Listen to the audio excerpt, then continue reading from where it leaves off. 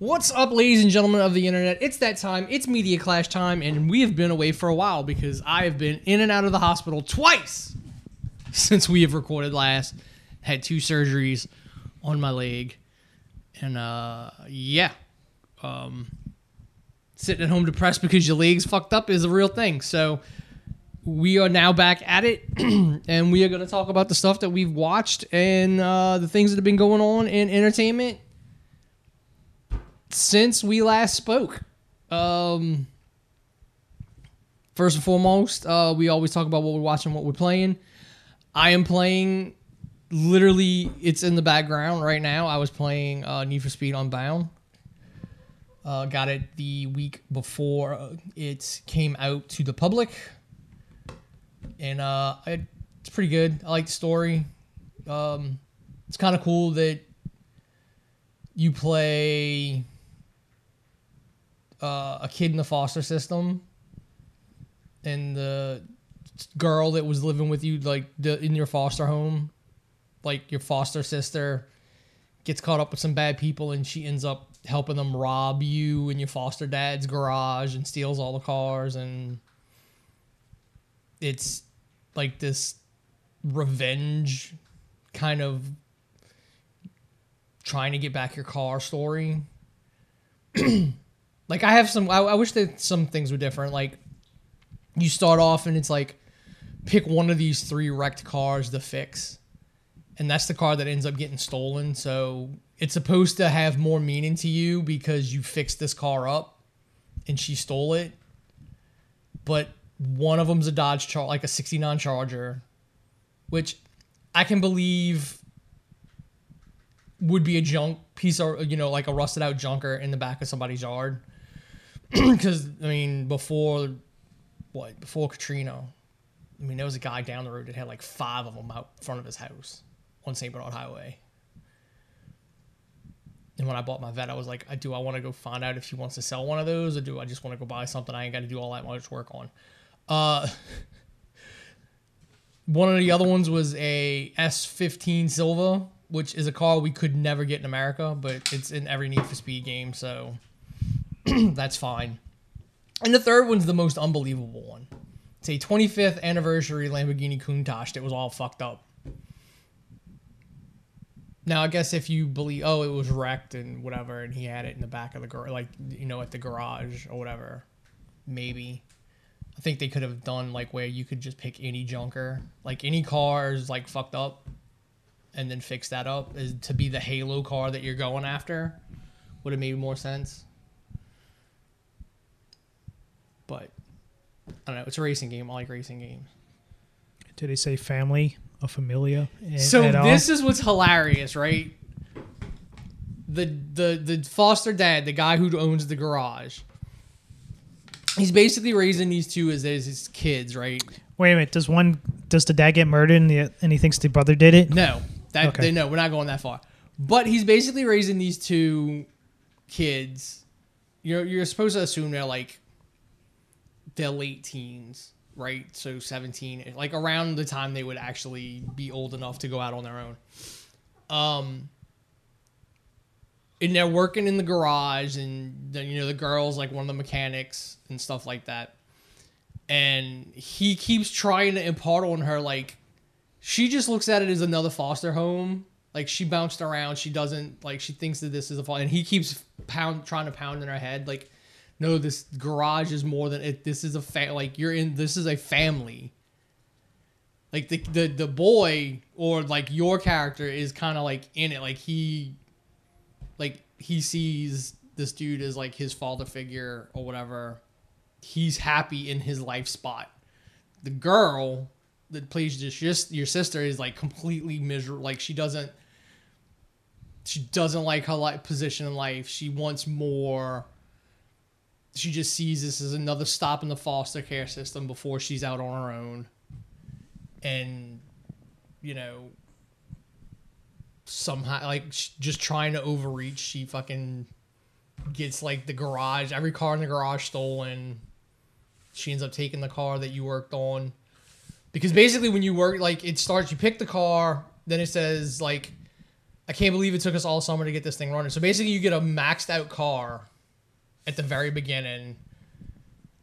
You can put like a legendary body kit on it, and then everything gets stolen. So you're going after your car with the legendary body kit and shit on it, which is why I'm like, it'd have been awesome if it could have been any car that you make your Halo car, not just these 3. Because all Need for Speed games start with like the muscle car, the exotic, or the European car, and the JDM. Like, that's every one of them. Like, that's the 3 choices you get. And it should branch out like that, too. Like, if you pick a muscle car to start with, like, other shit that goes along the way should be, like, muscle car. I don't know. I think that, I mean, some of the story I like. I think some of the other stuff they do to it could, you know, be more tailored to, I guess, making the game replayable. You know, if you do muscle car line, the exotic line, the fucking European line, the JDM line. But it's good. I mean, we haven't had a Need for Speed game in like 3 years. This one got delayed a year. They fucking took like they destroyed Ghost Games. Like the company that was working on it like went away, and they brought in Criterion. And oh, are you gonna bring back Aaron Paul's character? And like, he was never in any of the games. Yeah, but he was in the movie. They don't. I don't think they make like they have like all the logos from all the games. The movie logo's not in there. Who was the bad guy in that? The dude that played young Anthony Stark. No, young Tony Stark's dad. Who was that? Oh, fucking oh god, I know exactly what you're talking about. I can't think of his name. He's a really good actor too. Mm-hmm. But he's been kind of like, he was there doing the roles, and then Oscar Isaac took all the roles that you would think he would be in. Yeah. But yeah, he was the bad guy in the movie. The movie is basically just a horrible version of The Run, like the game that came out like right before the movie. And The Run's a pretty good movie. Like the storyline of The Run is pretty good. But they made a movie and it was horrible because nobody believes that Mustang was that great.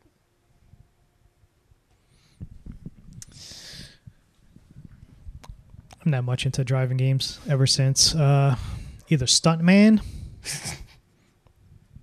or fucking what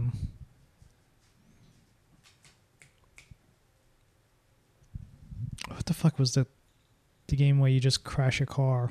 Burnout, yeah. Well, that's who's making this one. Oh, is it? It's Criterion. Yeah, it's basically the studio that made Burnout. I mean, it's. I'm not too good or high on the money earning system for like the events, because like once you play an event, you can't replay it. Like you have one. I mean, it's more realistic. Like, all right, we've got these races today because it's literally a fucking calendar. Like, this is all the events for this first week, and you play each day. And you can only do the events that day. They don't repeat. You can't go back and replay them. So you kind of like got to fucking plot out. All right, what am I gonna do? You know, am I gonna try and max out this one car to get, you know?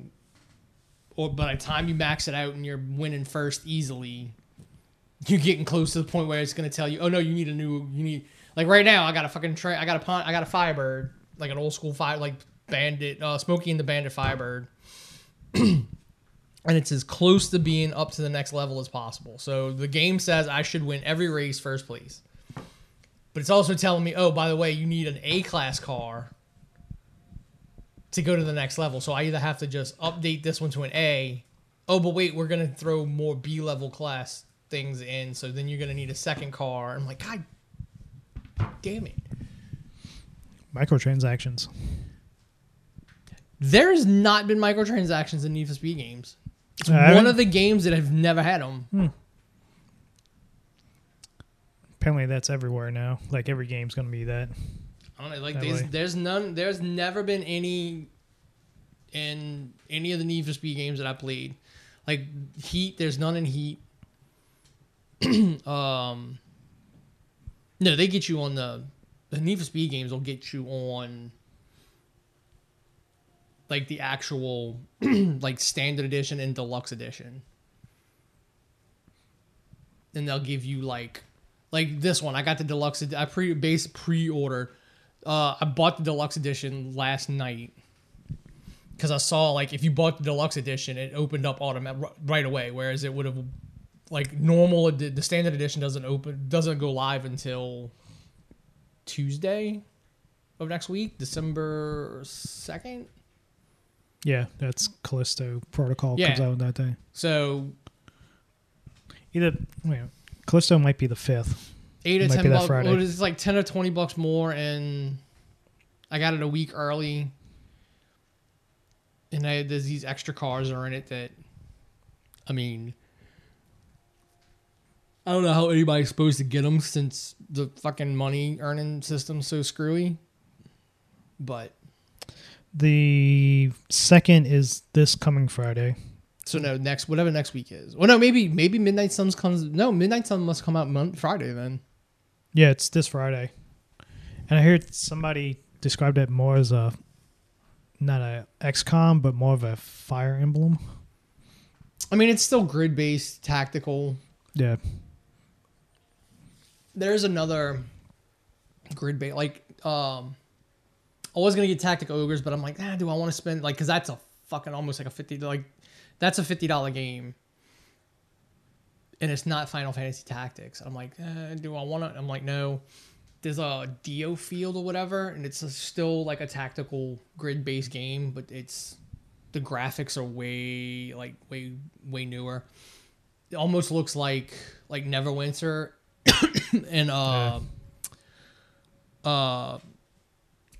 Baldur's Gate, but like zoomed in with like more detailed like characters. So that might be my RPG that I get.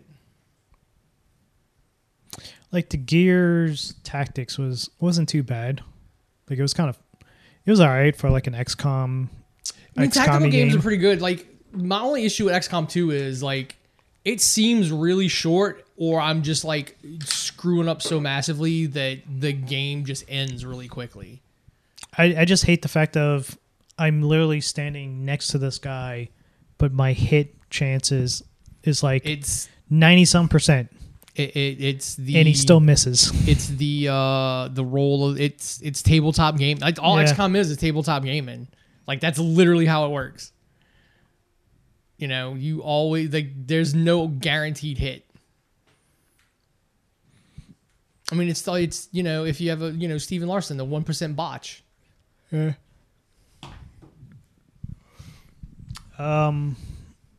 So I played Warzone. Finally, got released to the public, and it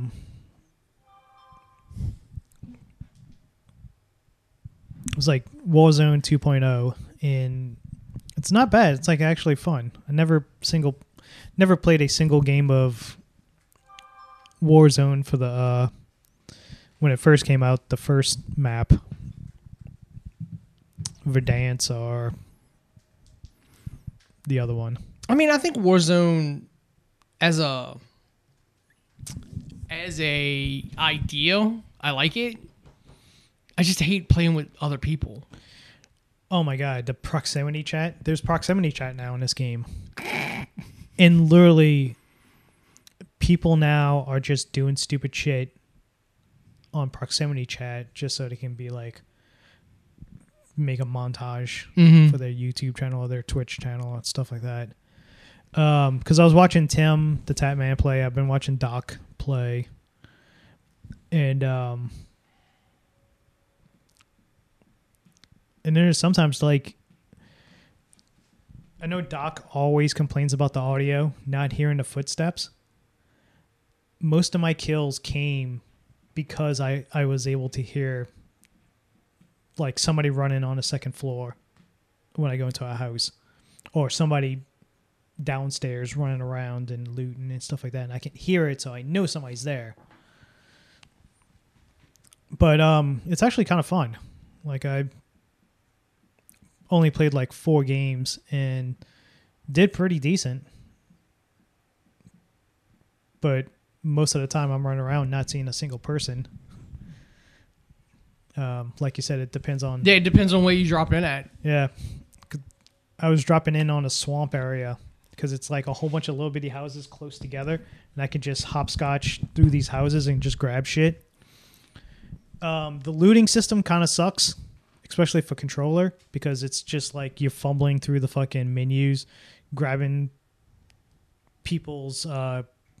grabbing stuff out of people's backpacks or grabbing stuff out of the chests.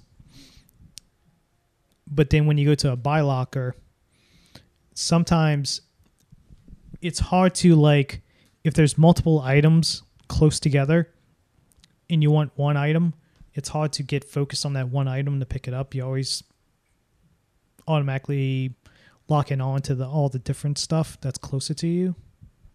So you got to try to get at a perfect angle. And that kind of happens at the buy lockers, where if somebody's there and they buy a gun and they drop the gun they're carrying, so now that gun's in front of the buy locker. So when you try to go get the prompt to open up the locker, you're constantly picking up the gun. And swapping the gun, actually, whatever you got. So my best game... I was almost in the top 10. And it was like my third game. And I was almost in the top 10. And I had a ton of money. And I'm like, I'm going to go buy me a fucking proximity. A UAV. So I get there, and there's like a whole bunch of loot in front of fucking the buy locker, and I cannot get the prompt. The prompt to fucking go into the menus. And in the back of my head, I'm like, you're taking way too much time. Somebody's going to fucking shoot you. And sure enough, like the second I got into the prompt, I finally got the prompt, got sniped. Yeah, I mean, it's like I said, like as an idea, I like Warzone. I just don't like playing with other people. Like, give me like, what is it, like 50, 100 people? In Warzone? In Battle Royale or whatever, in Warzone? Oh, it's like 100 and something. Yeah. You fill that bitch with bots and I'll be fine. Well, there's also robots in that. Yeah, no, just give me a lobby full of robots and I'll be fine. Like, I just don't want to play against other people. And then it's kind of like, I've always thought of Call of Duty multiplayer like this. All these assholes just running around, jumping, and shooting. Yeah. Like, that's not how war works. Like, go play Airsoft and see how that shit helps, like, works for you. That's more of the Halo thing. Of, like, as soon as you see somebody, you automatically jump and then shoot down at them. That's like a Halo thing. Yeah. Gears of War, you just have a shotgun, you run point blank at them and fucking shoot them in one shot kills. But yeah, eventually, like, if I'm bored and have nothing to do, I might just play a couple games of Warzone.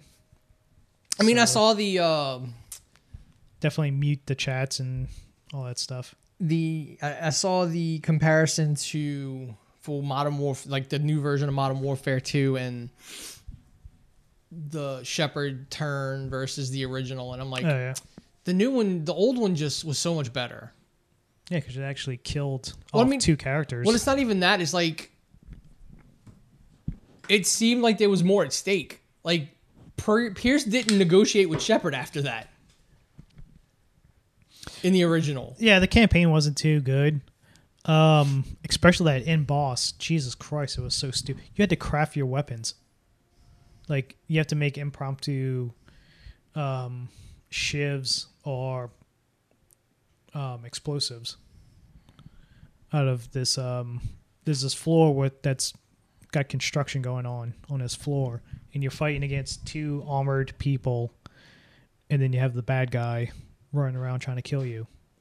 And it's kind of like the lights are off or there's not a lot of lights, so you gotta fucking sneak around and you gotta find all this stuff. But if they spot you, they're just gonna light you up. Yeah, I don't know. It's just weird. It's the campaign's a Call of Duty campaign. It's fucking done it 1,000 times. It's the same story. Then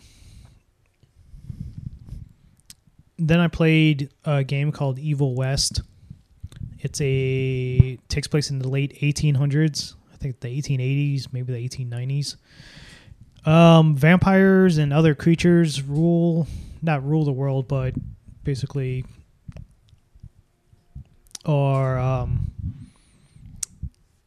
you're fighting against them. Like the United States has their own like little agency to fight vampires and other creatures that's popping up, and you play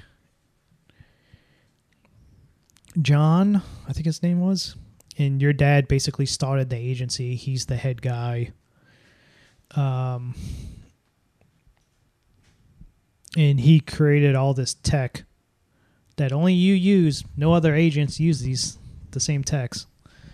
Like you get this gauntlet with like 2 little knives at the end of it and electricity, and it helps you like really punch do some damage when you do the melee punches on the vampires.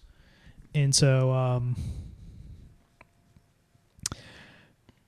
my first thought was, why didn't you just make more to give to all your agents if this is like the one weapon that can turn the tide? But it's a fun game. First time playing through, I thought it looked like a 360 game. Like one of those, I guess, towards the end period of the 360, right before they go to the Xbox One and all that. Oh, it could have been a PS4 game. And then I find out, a buddy of mine I do co-op with tells me it's like, oh no, you gotta go to the menus and put in performance mode, and then you have to reset the game, and then it updates it. Now it's in 4K, up-res, whatever. It's literally night and day when you do it. And I'm like, why don't you start off with this? Why do you have to do this manually? Apparently in the PC version, it doesn't automatically start off in that mode. But in consoles, you have to go in there and change it. And it literally, I kid you not, it's like, I'm playing a 360 game. Now I'm playing a fucking here's PS5 game. So the other thing that's come out, I can't remember what developer said it, and then he deleted the tweet that after he said it, basically. And it's like, they're still having to develop for 2 generations of games. Doesn't matter if it's not on the Xbox One or the PS4, because the Xbox S isn't that much better than the other ones were. And anything coming out on the Xbox, Series X. Yeah, the Series X is got to be on the S. And the S is way less. It's just barely. It's like around the same power as a PS4 Pro. Basically, yeah. So they're basically still having to develop for last gen on the Xbox side. Yeah, because I guess you don't have. I guess they don't do. Yeah, they still do PS4 games. Yeah, but like some of the bigger games are literally going like, we're not going to be on last gen, but it's like you're still having to put out the game on the Series S. So you're still kind of having to develop for that, as opposed to just being able to completely develop for the 2 new systems. I mean, it's still the same thing with the PCs, which was always like all PC players like, we're just so much better. I'm like, except they have to develop for all of these cards, and like, what is the minimum we can run this game at? Like that laptop right there has got a 1060 in it, which when I bought it was a pretty decent card. And it only ever ran I mean, I had to run the Old Republic with like the shadows off and like no of the ambient lighting and shit. And I got that new one coming in. It's got a 3080 in it. I have no idea what all is going to be able to be played on that, because I think desktops are now putting 40 somethings in them. So I don't know. Is the gauge is like, will this run Crisis 3 at full capacity? I mean, that's still the meme. I don't know if it actually is the benchmark, because I think with the remake of Crisis, still screwed up machines. So remember, that was the big thing. I mean, that was a trophy. Like, I think there's trophies in other games that literally poked fun of it. Like, yes, it will run Crisis or something. So I remember. Oh yeah, that was the thing. The developers came out. It's like no PC. They haven't made a PC available to the public yet that can run this at full. And I think honestly, when they remade Crisis, they did the remaster or whatever. I think it's still that way. Like, nothing can literally play Crisis at full resolution. I don't know why. Honestly, I don't understand why. Like, maybe it's just because I'm blind and like all that detail's lost on me anyway. Like, so I bought that, right? It was like that TV right there. It was like, oh, it's a little bitty smart TV. It was like $84, right? Then I realized after I get it, I'm like, God damn it, it's only 720p. Yeah, because I don't think they make 4K TVs that small. So, but that monitor right there, that Insignia behind us that I'm using, I had bought that for the security cameras. That's a fucking curved gaming computer that runs refresh rate at like 160 megahertz, but it does 1080. And I paid $100 for that. And I'm like, God damn it, this TV is worse than fucking monitor. The only thing is, that's a smart fucking TV, so I can put that somewhere and fucking actually connect the internet to it, whereas that's just a monitor. What was that, like a 32-inch? Yeah. I don't know. I mean, I told her, like, the big TVs will just wait for close to when the house is actually built to get them, because I could have got an 85. I could have got an 85-inch Samsung. There was an 85-inch Samsung for like $1,300 on Amazon. Best Buy had a 75-inch, either 75 or an 80-inch OLED B2 edition, a B2 model for $1,200. Yeah, and you want the OLEDs are better screens. Yeah, and but yeah, Evil West, it's a fun game. It's very bullshitty because it's literally you run. It's very linear. You run, and then you get to this big opening. And it's like, obviously this is going to be you're going to lock into this place, and then you're going to have to fight. And then once you beat everybody, then you can progress on to the next part. And it's basically that throughout the whole game. The first couple levels, you have an end boss,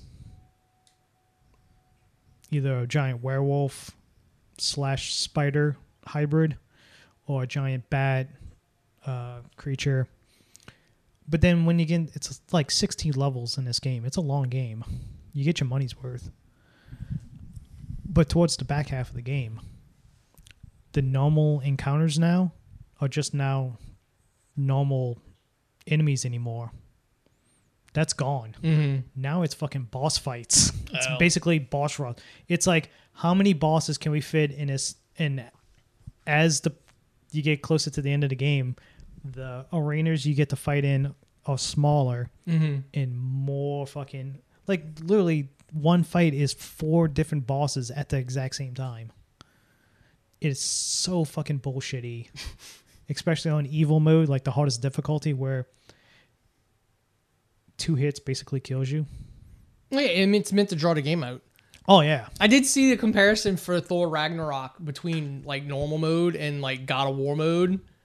Oh my god, who would want to play that game like that? It's God of War Ragnarok, not Thor. Whatever. Yeah, who would want to play that way? Okay, so let's segue into that. I watched somebody play. There's one Twitch person that I watch. not like his videos that goes on YouTube, but I actually watch him on Twitch. Like the only person I watch on Twitch, Barbarous King, and he did God of War on Give Me God of War difficulty right off the bat. First playthrough. He did pretty good. Like it took him a while to beat it. Like it took him like over 30 hours or something like that to beat it, but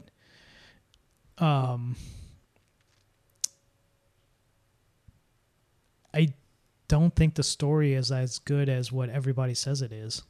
I don't think the other God of War was as good as like everybody's saying it's like, oh my God, this is. I mean, this is because everyone wants it. I'm tired of people calling this the God of War reboots.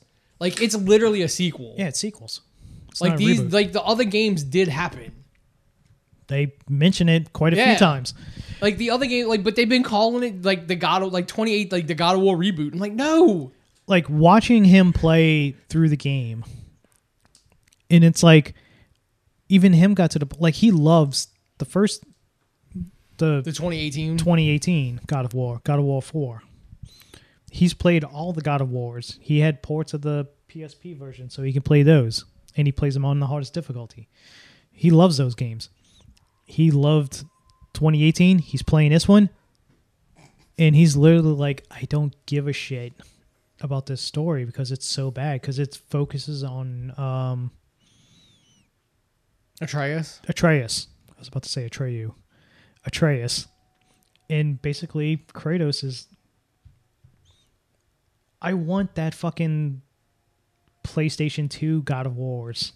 Yeah, where it's just a hack and slash. Yeah, where he's just like, fuck you, God, I'm gonna kill you. I want him riding up fucking Gaia. Yeah. Going up Mount Olympus, yelling at Zeus, hello, Father, I'm coming to kill you. But no, it's like... Dude, and then I was literally watching some of it. The dude playing Odin is great.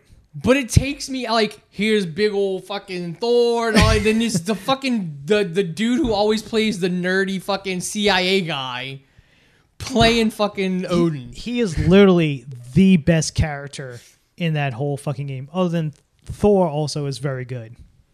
But Odin fucking makes up for... just like his delivery and his lines and stuff. Also, I found it kind of weird that they're saying curse words, like English curse words.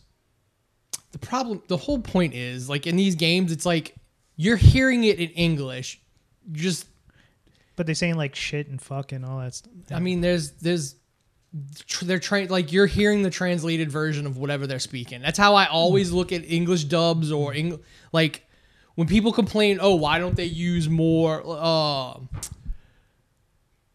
foreign language or whatever in movies. It's like Prey. They complained that there was no Cherokee dub or whatever it was. And I thought they did film like a full version, but it was a fucking dub. I thought you were getting two separate versions of the movie. But when they came out, they were complaining that the trapper was speaking English to the girl,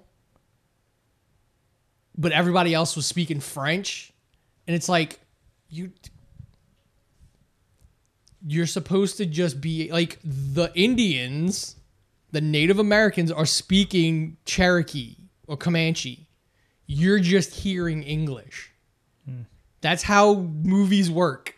They are speaking Comanche to one another, but you're hearing English.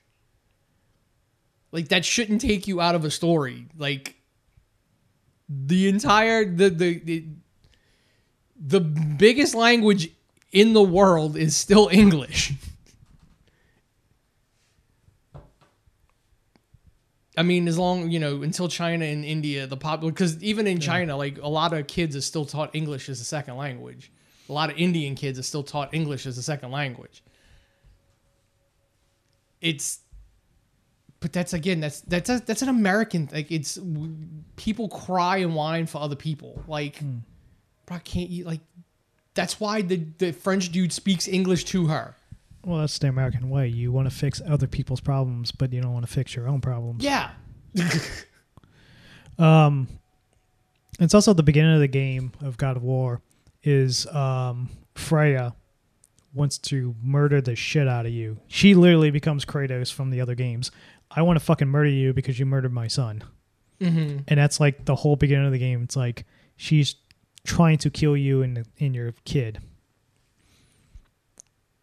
And then you just team up with her and you tell the sob story about how you killed your wife and kid. And she's like, oh, I didn't know. Now we're fucking friends. And I'm going to be your companion because Atreus has to go off on his little fucking missions and you have to play as him. Because then I saw the fight between him and Thor. And Thor's literally calling him out.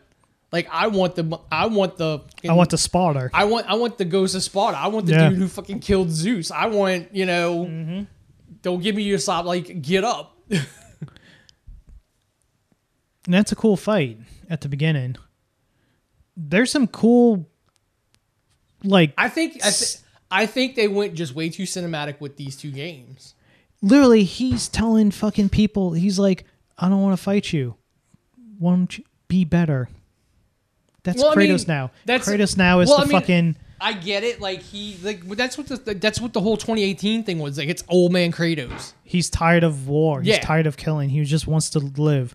And then his wife apparently is voiced by... what was the name from Daredevil? Oh, yeah. Deborah Ann Wool. Yeah, I think so. Once I found that out, I could not fucking. I mean, it looks like her. Yeah, it actually does. And I want to say it's the same boy playing Atreus now. He doesn't yell boy at him. He's like more like Kratos is more sympathetic in his fucking game. I mean, it's because again, it's literally old man Kratos. He literally gets angry once, and he tells Odin, "It's like if you don't fucking back off, you're gonna see."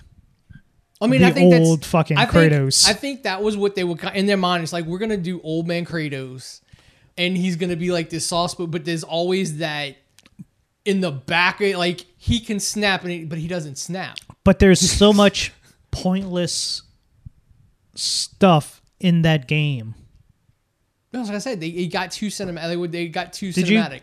Did you see like the whole playthrough, like a full playthrough? No, I've just been watching. Because there's certain items you go on to get that's pointless. You go get this. You free the Norse version of God of War, their version of God of War, who what Ares was. Mm-hmm. You go free him. Kind of a pointless character that does nothing. There's a little twist in the middle of the game, but it's really fucking nothing. Odin is literally trying to fix the mask from the mask. Yeah, well, I mean, the mask is a... Loki. Yeah. So supposedly you're Loki. That's Atreus is Loki. Which never made sense to me. Exactly.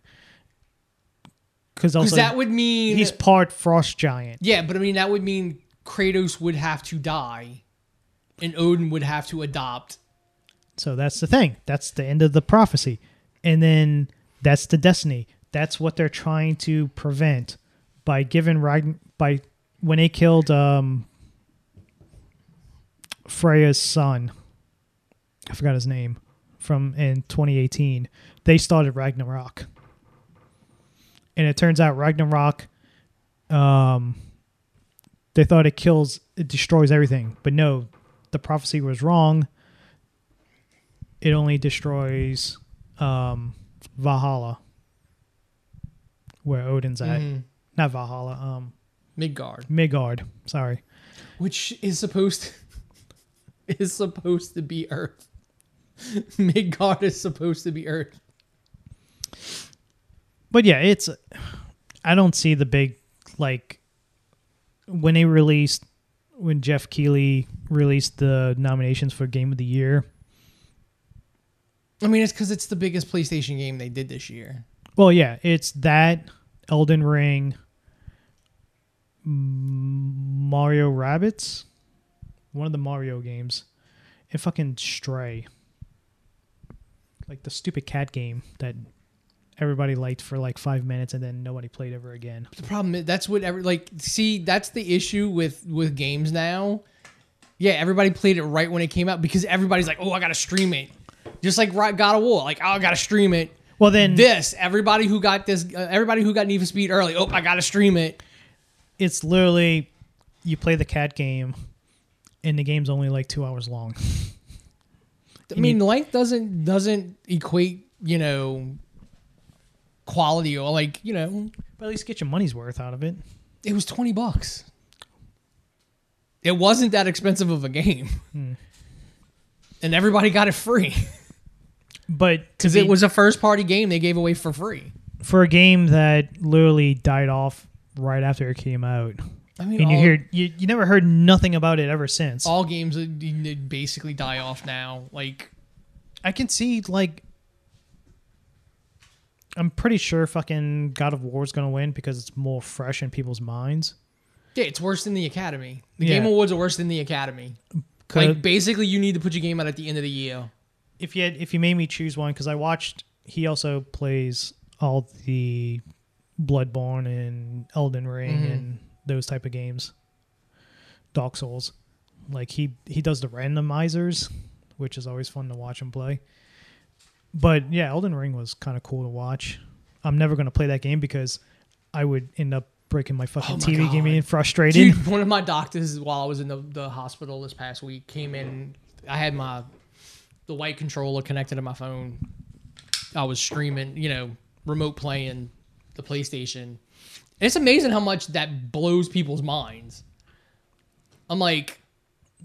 Yeah, you can't do it with the Xbox, I don't think. You can't? I'm like... They were like, I think so. I was explaining, I'm like, literally, like, there's an app on the phone that says PlayStation Remote Play, and I connect to my PlayStation. My PlayStation is playing the game. I'm just controlling it from here. And as long as you have a decent connection on both ends, it works. I don't know if Xbox has that. I thought they did at one point. I thought they had Remote Play at some point. Never. Now they've probably taken it away because they just want you to get, like, Game Pass and use Game Pass on your phone. Which my new laptop comes with like a month of Game Pass. Dude, it's worth it. Like $20 a month, and you get a shit ton of games. Y'all get way more games than what we do. No, well, I'm just waiting. Yeah, I'm you waiting. do. My biggest thing that I want them to add to PlayStation Now or whatever the hell they're calling it. I just want old RPGs.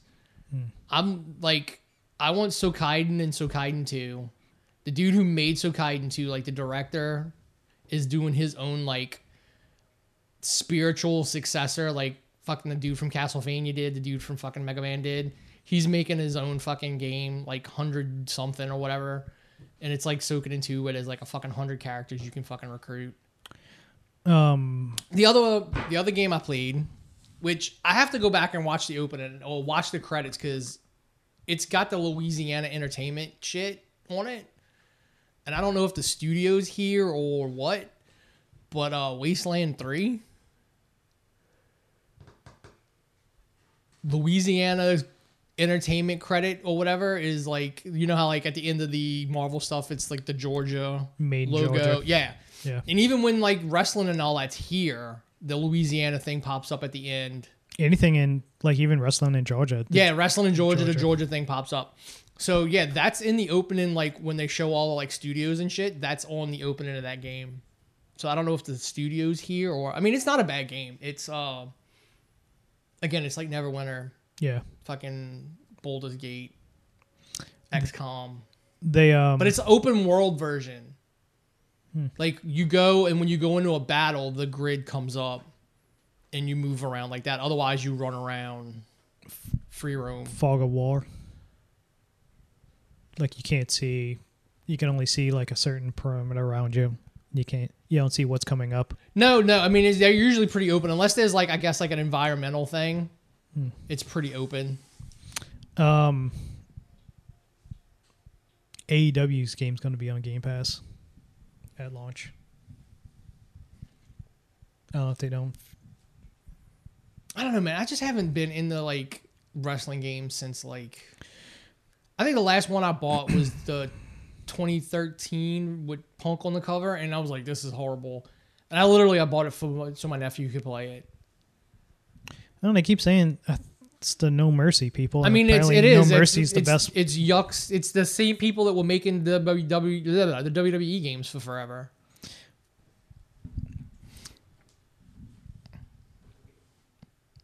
But the other than that, Sniper Elite 5 DLC came out today, and I was kind of messing around with that. And that was it on video games. Yeah, I bought MechWarrior and Wasteland. They were like $10 a piece. They were on sale. And I just didn't like the controls of MechWarrior 5. Oh yeah, Callisto Protocol comes out. I think it's next week. And it's either next week or Friday, one of the two. And like I told you, there's literally 5 different versions of that game you can buy. There's like a $60 game, a $70 game, an $80 game. That sounds like Ubisoft. Ubisoft used to do that. But when you look at, I mean, they got to give you something special for each one of those.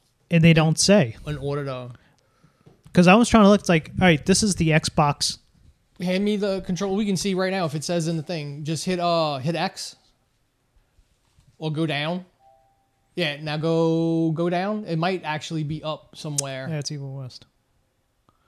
To see what it is. How much is that? Let me see. I can't see that being Evil West being a fucking full price game. It's fun. It's a cool game. It's kind of bullshitty. Wait, what does that say at the top above West in that little square box? Standard edition. Yep, so it is a full price game. Well, I mean, it's a $60 game. First party game's a $70. It's a good game. I say wait until it goes on sale. Yeah. Oh, fucking Madden. God of War. There it is, Callisto Protocol. Let's see. That version that's the standard. See, because this is the day one edition. Uh-huh. And it's the PS5 and PS4. Yeah. And then there's like another edition for $60. That's probably just a PS4 edition. Probably. Because that's what the Xbox is. I had to buy the $70 version to get the free upgrade. If you go down, they'll probably be, the other versions. Okay, now it's like they say it for this. 89. Oh, you get a season pass, contraband pack, retro prisoner skin. So they locked death animations to this edition. But if I go on Xbox, there was like 4 different ones. I mean, there might be exclusive editions to the fucking Xbox. I don't know. I don't know either. But they came out with the Dead Space Collector's Edition. Mm-hmm. It's a fucking helmet. That's what it comes in. And it lights up and everything. Yeah, I mean, I haven't ever played anything else. So when does this come out? To your right. Oh, the 1st. So it comes out Friday? Tomorrow. Tomorrow at midnight? Or Oh, yep. Or tonight at midnight. I hope it's good. Basically a fucking Dead Space ripoff. I mean, it's the same guy who made Dead Space. You watch that trailer. And Well, no, that's what it is. Like, this is all the original people that made the original person that made Dead Space made this. So was that EA?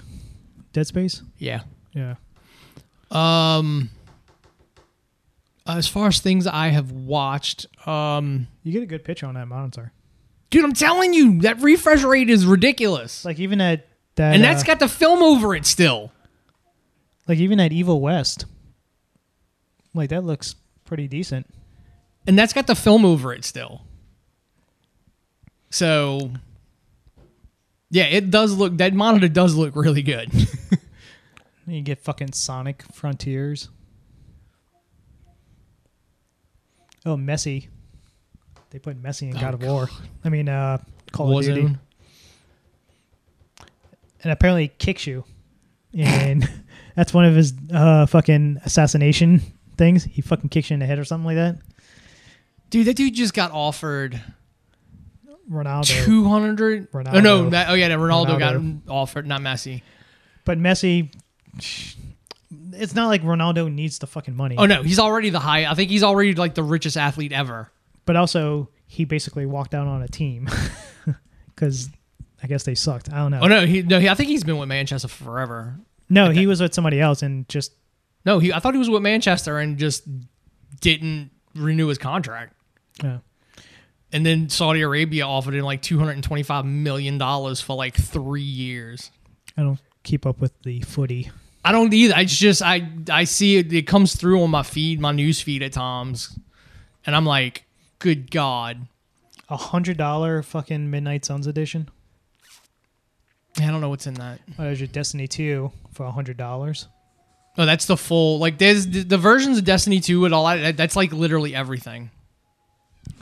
Oh, Tesser, you fucking in every goddamn movie, TV show, and video game.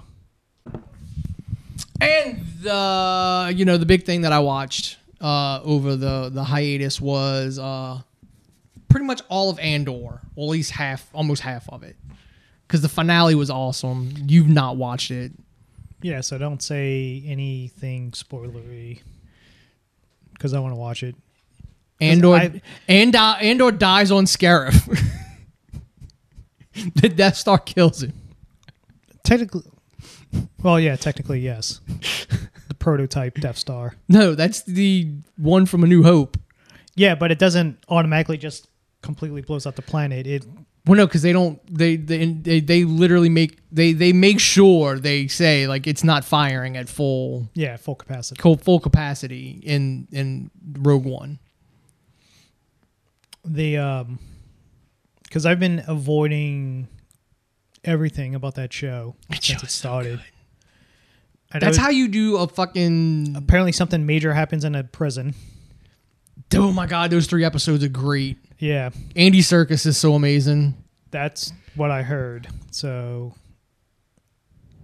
I need to watch this before it gets spoiled for me. Dude, every 3 episodes, it's like 3 little... Because it's 12 episodes, so it's like 4 3-hour movies.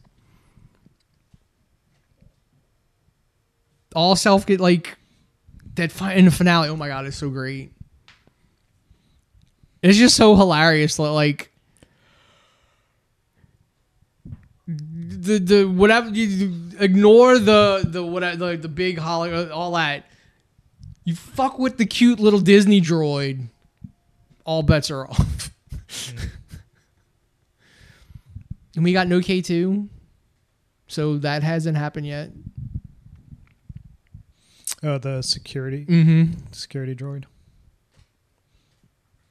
So I mean, this could literally like, I think the original plan for the show was to like do 5 seasons, and each season would be like a year leading up to Rogue One. But I don't know that that's what they're gonna do now, because I mean, this is all pretty. I'd say with like a 6-month time period, maybe, if that.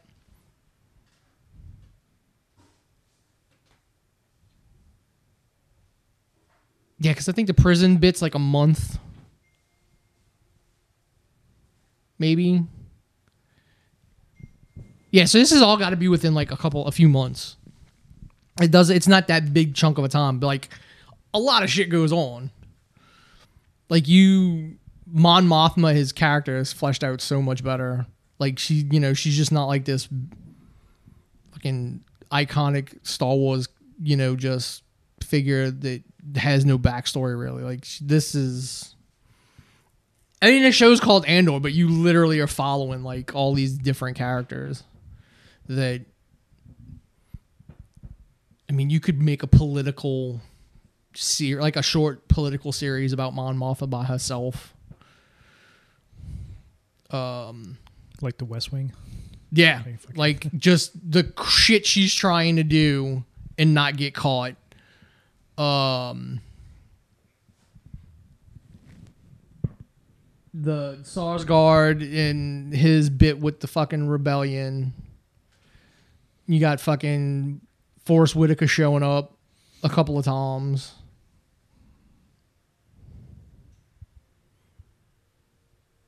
I mean, I do like some of the theories about Skarsgård's character. I seen one fan theory that he's supposed to be a Jedi. Like the theory that he's like this fallen Jedi, like he's not Sith, but he's literally a Jedi that's like, I'm just gonna take revenge and I don't care. Like, it kind of makes sense, but I mean, I think as long as he would never use the Force, like, say he's a former Jedi and he just fucking, because a lot of like Fallen Order, the what's her face in that, like, cut herself off from the Force.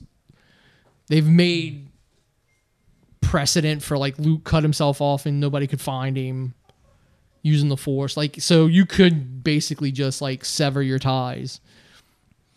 God, those fucking movies are so bad.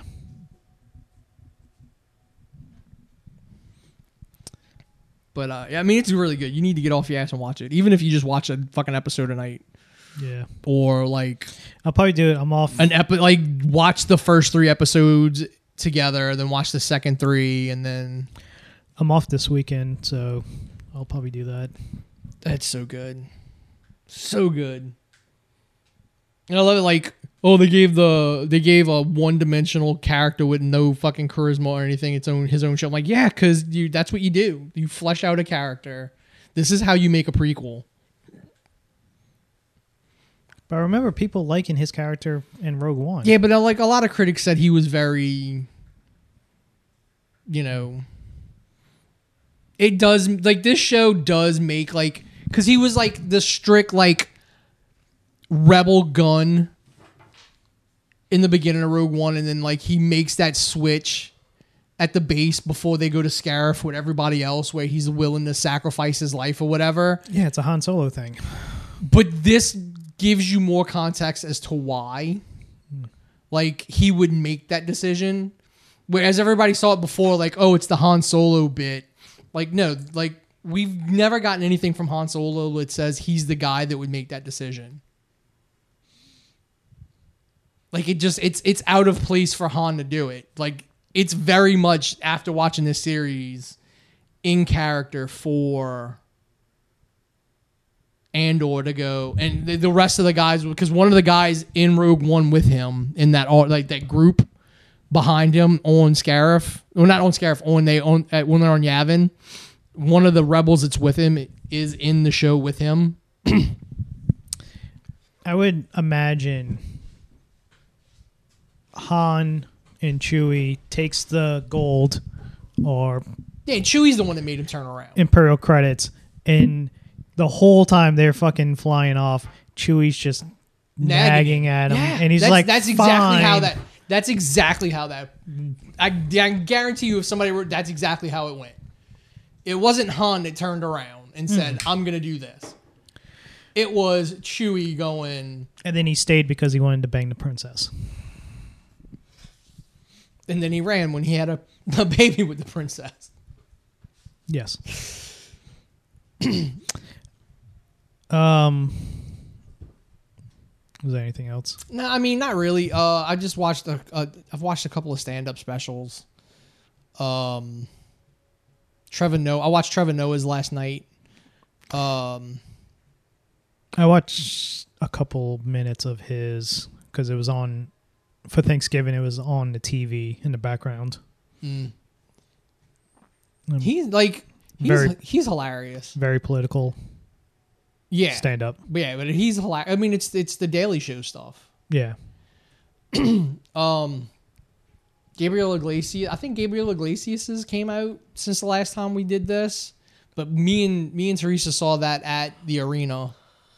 We saw that whole bit, which kind of sucks when you go on the tour, you see it, and then like special comes out and it's the same fucking material. That's why we were wondering if what we saw on Trevor's, because he's going to be here in May, if it's just going to be the same routine. If he's continuously touring, yeah, I just want to have to go look and see. I'm going to guess yes. Yeah, I'm going to have to see if it's part of this tour or if it's something different. Is there a website devoted to stand-up stand-ups on tour, like set listers with bands where you can look them I don't know. and see who. I don't think so. That would be what they're that would be playing. pretty good though. Like, all right, I don't need to go to see this because I've seen it. I've heard these jokes. Yeah, I've heard all these jokes. Because there's who was it? Some comedian. I don't know if it was Chappelle. I don't think it's Chappelle. It might be Chappelle. Like literally every night is something different, and he still kills for an hour and a half. I mean, what's hilarious is stand-up comedy is really like the territory days of wrestling, where you take the same material because you're traveling so far apart. You can do the same material the whole fucking go around. Yeah. And then you have to come up with something the next go around.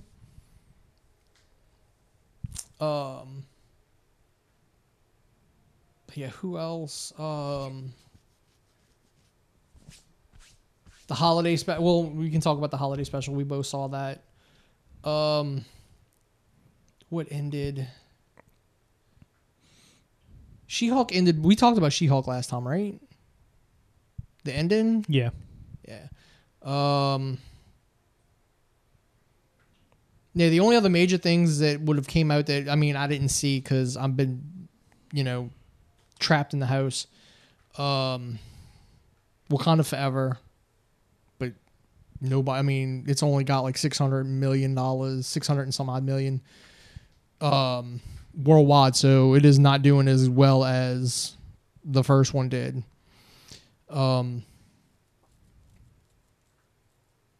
Yeah, that's it. I don't think I've watched really anything of importance that you wouldn't have watched.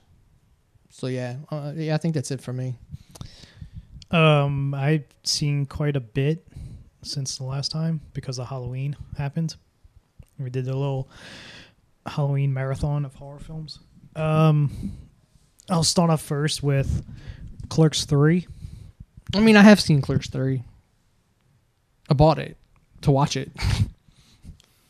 Okay, so it's really good. Like, it's so much better than 2. Because I must be in the minority because I didn't like 2 at all. Like, I didn't think 2 was that good. I mean, it was all, like he said, it was like the first one's Dante in his 20s. Yeah. The second one's Dante in his like late 30s, and this is Dante in his late 40s. So, I mean, it's like Dante at different points in his life. And like literally this one was his love letter to the character that made him. Yeah, it's more than anything, it's the movie. Yeah, it's what it is. And Dante was the main character. Like, this is Kevin Smith's love letter to Clerks and Dante for everything that it gave him. I think if anything, Randall is the thing that made Clerks not more than Dante. But Dante is the main character. Well, yeah. Randall's like, it's Dante. Dante is the straight guy. Yeah, straight man. And, Randall's the comedy. But I do say, like, I wasn't expecting the ending the way it did, which makes sense. To give closure, like, so much. This movie so much mirrors his life, basically, with his heart attack. And it was actually funny.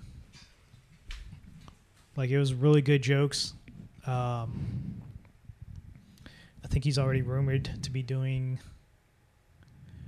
Red State 2 now, because apparently he's got to do a sequel to all of his films now. I mean, Red State,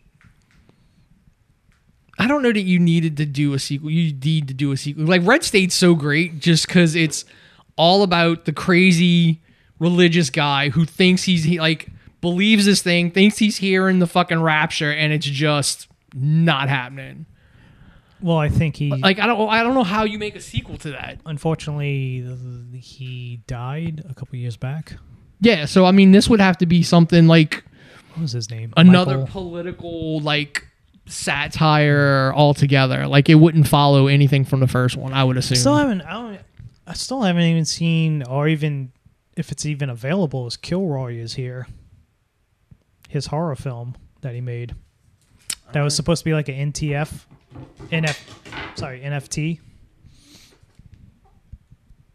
I do not know. But it's also like he was gonna make Mallrats 2. Like he literally told me face to face that he wants to do Mallrats 2, and he's gonna come back to the exact same mall that he filmed Jalen and Silent Bob Reboot, the Brody's comic shop. That's where he was gonna film it at. And then Red State 2 came supposedly, and then also he's going to turn one of his movies into a TV show at one point. He's just got a lot on his plate. But I don't think we're getting Yoga Hoses 2 or Tusk 2. We still haven't got Moose Jaws to finish off his trilogy, his Great White North trilogy.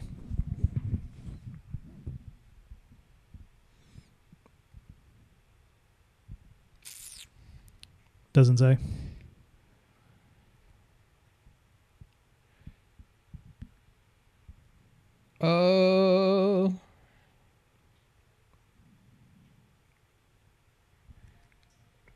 I mean, I'm assuming the people that bought the fucking things got to see it. Yeah. And it's also the character sidekick that decides he believes in Satan now. He's a Satanist. Wait, what? In Clerks 3, how the religious kids. Yeah, they turn into goths. Yeah, which is pretty funny.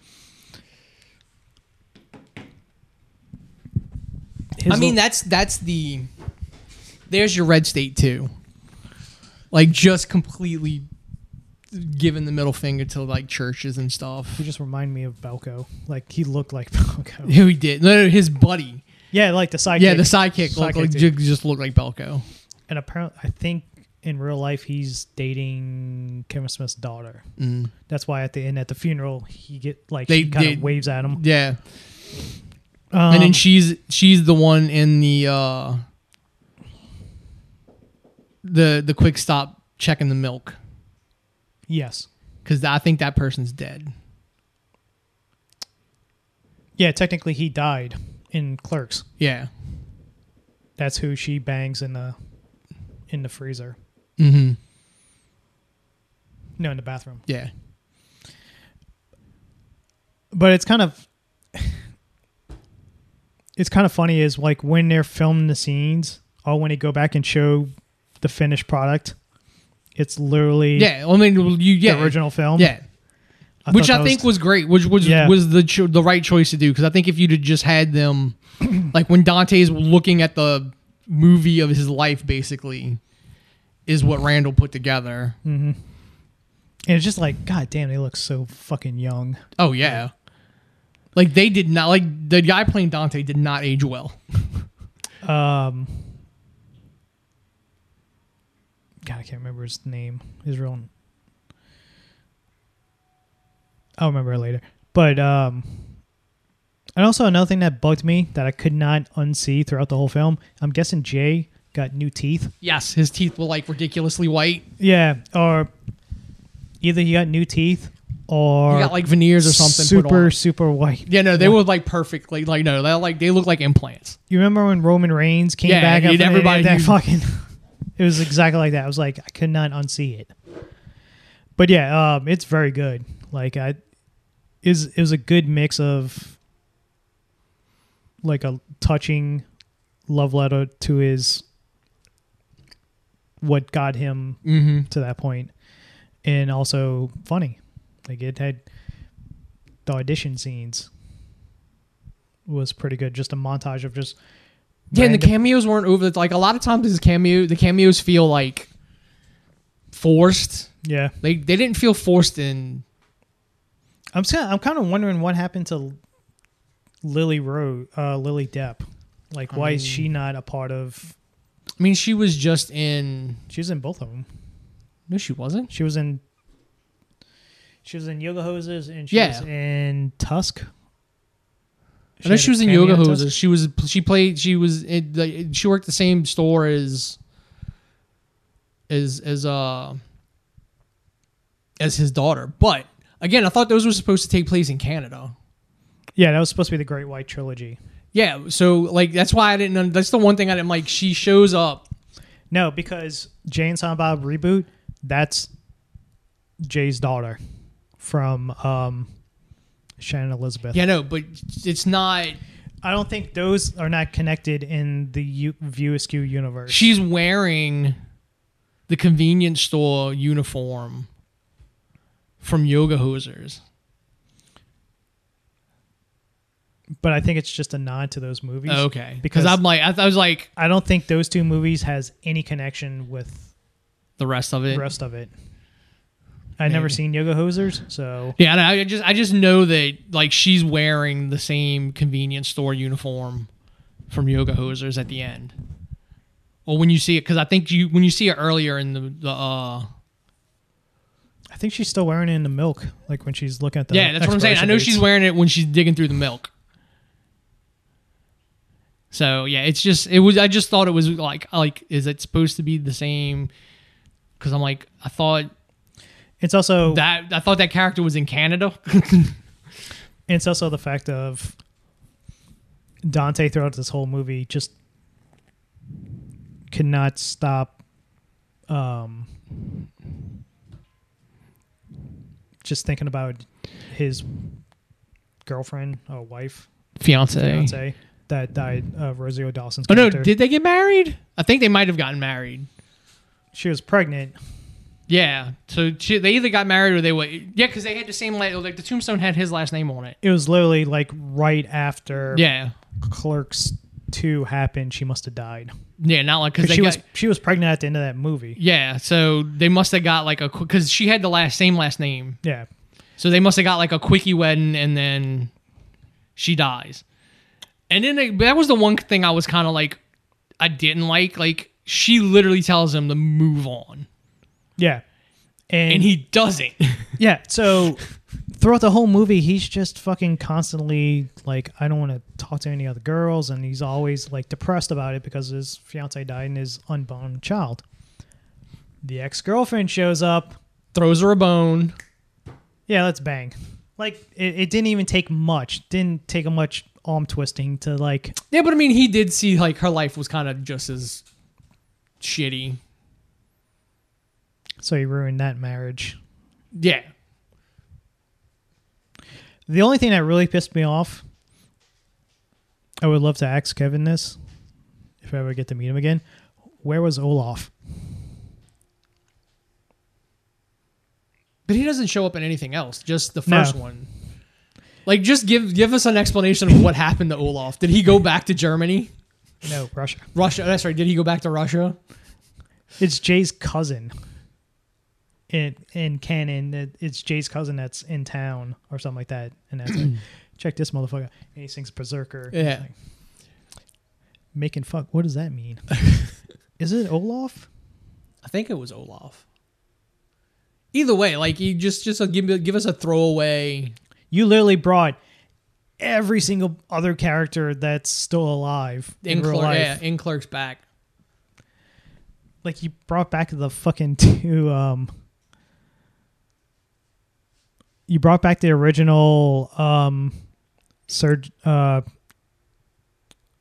salesman with the fucking liver. You brought him back. You brought back the couple that came in. Well, I mean, I assume none of these people were like they were just local actors, so they probably all still live in Red Hook. Red Banks. Red Bank, yeah, not Red Hook, Red Bank. That's where Taz is. But yeah, it's a very good film. Like it definitely check it out.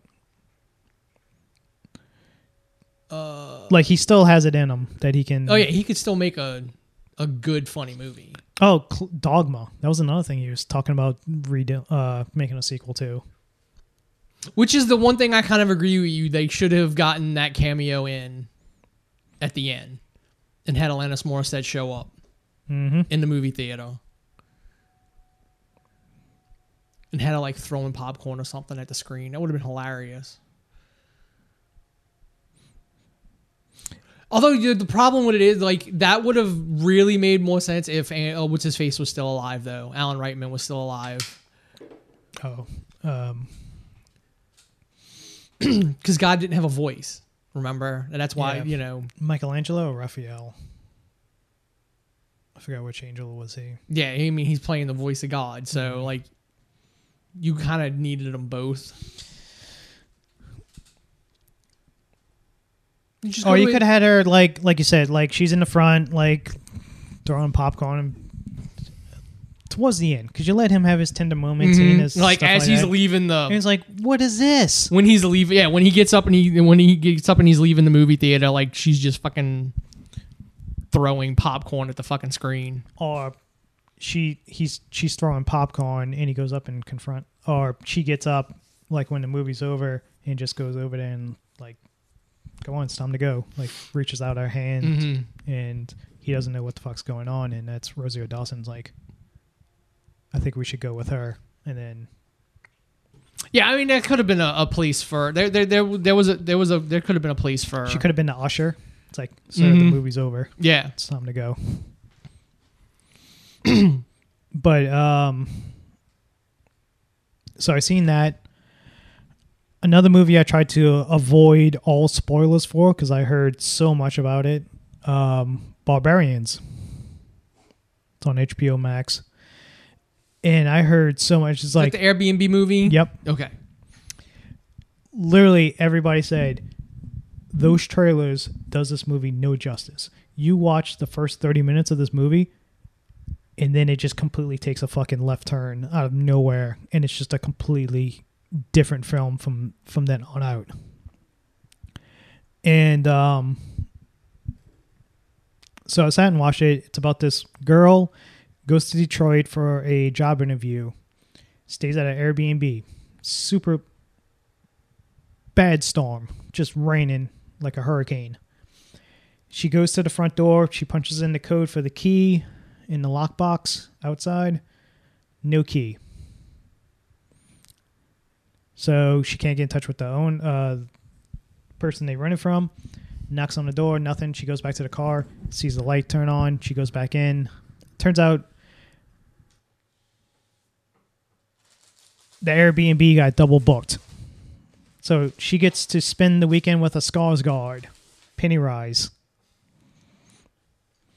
So that whole, like they said, the first 30 minutes, you kind of think it's like, all right, something's up with this Skarsgård guy. He's almost too perfect. She made a documentary about these kids in Brooklyn, I think it was, and blah, blah, blah, that in jazz, and nobody seen it, but he knew it. He seen it. So, and he's like, being this swap, it's like she was going to go to a hotel. It's like, no, it's pouring rain. It's fucking pitch dark. You can just stay here. I'll sleep on the couch. And she's very reluctant about it. It's like, listen, I'll show you my driver's license. You can do whatever you want. You can take a picture, send it to whoever. And it's like being a perfect gentleman. She goes and takes a shower, comes back. He's like, I got this bottle of wine because they had the fruit basket with the wine. I don't want to open it without you being here because I don't want you to think I might have drugged this. Being overly... Oh, yeah. Being so fucking chivalrous and over, like, so anti-Me Too. Like... Yes, exactly. He's the perfect guy. So they're talking, they're having a good time, they're drinking wine and stuff like that, and he helps her fucking change the bed sheets, like being a perfect gentleman. So you think something might happen, but it doesn't. He goes to lay on the couch, and he said something about like he has he kind of talks in his sleep sometimes. So she wakes up in the middle of the night, her door's slightly open. She's like, that's weird because I closed the door and locked it. So Now the warning bell. She gets up and sees Skarsgård asleep starts screaming. He wakes him up, and then from then on out, that movie definitely takes a fucking turn. I don't want to talk about it because I don't want to spoil it. It's something you have to watch. It's very Sam Raimi is the best way to describe it. Comedic? Kind of. Justin Long's in it.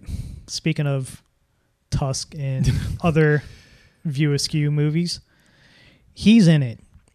And he plays the perfect fucking douchebag Hollywood writer exec type guy who's just about to make his big break in Hollywood. Like, he's a complete fucking douchebag. And you'll find out why throughout the movie. There is one problem I have with this film. Other than that, it's a great film. I highly recommend to any horror fans to go watch it if they have HBO Max. The neighborhood this Airbnb is,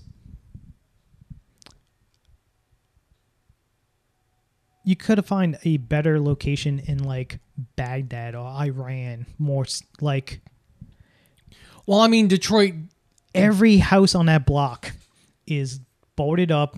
Well, I mean, overgrown. That's what Detroit looks like at this point. All right. But this one house, perfectly well kept, grass cut, all this other stuff. Every house around it for blocks. Trying that gentrification. Crack houses. Well, that's what was that stupid movie with the dude from Avatar who was blind?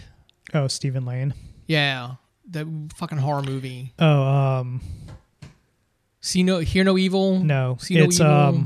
It's Breathless. No, it'll come to me. Whatever that movie, the first one, it was in Detroit, and Yeah. he's in this house, and the rest of the neighborhood is fucking. No, you look at demolished. Fucking. You look at this house. It's like crack house, crack house, crack house, crack house, crack house, crack house. But yet, none of the streetlights work. It's like one of those things. And that was the instant warning bell. Oh yeah, like, I mean as that's you're driving what it up, should you're be like, like. All right, I'm not staying here. And then here. this one nice house in the middle. I mean, it's they trying to gentrify the neighborhood. I mean, that's basically what it is. You can go to Detroit and buy like these massive houses that have just been abandoned. So the next morning, when she wakes up, Skarsgård already left to go do his little interview thing. And he left a little note for her, and she's all happy. And it's like, oh my God, I'm gonna bang a Skarsgård this weekend. And so she goes out in the daylight, and she finally sees what the neighborhood looks like, and you're like, holy shit, this looks fucking awful. There's no way I'm gonna stay here. She even does an interview, and the person she's doing an interview with is like, oh, where are you staying at? Oh, this is Airbnb, and I forgot the name of the area. She's like, wait a minute, you staying there? It's like, why are you staying there? Oh, it was cheap and all this other stuff. And she's like, okay, you really shouldn't be there. Oh, it's fine. I got a Skarsgård with me. He played fucking Tarzan. I think that was the Tarzan one. Or maybe the other brother played Tarzan. Yeah, it was the other brother. It's the true brother. The true blood brother played Yeah, Tarzan. I'm staying with Pennywise. It's fine. And then, still, no fucking warning bells going off in the head. And then when she comes home, that's when the movie fucking makes that turn. But speaking of that neighborhood, I saw it was online. It was a news article from a local station.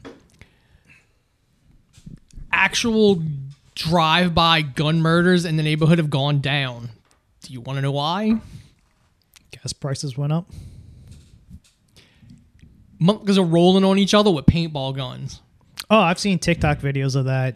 Like they don't use lethal. Like they just roll up on each other. It's like one big massive game of paintball.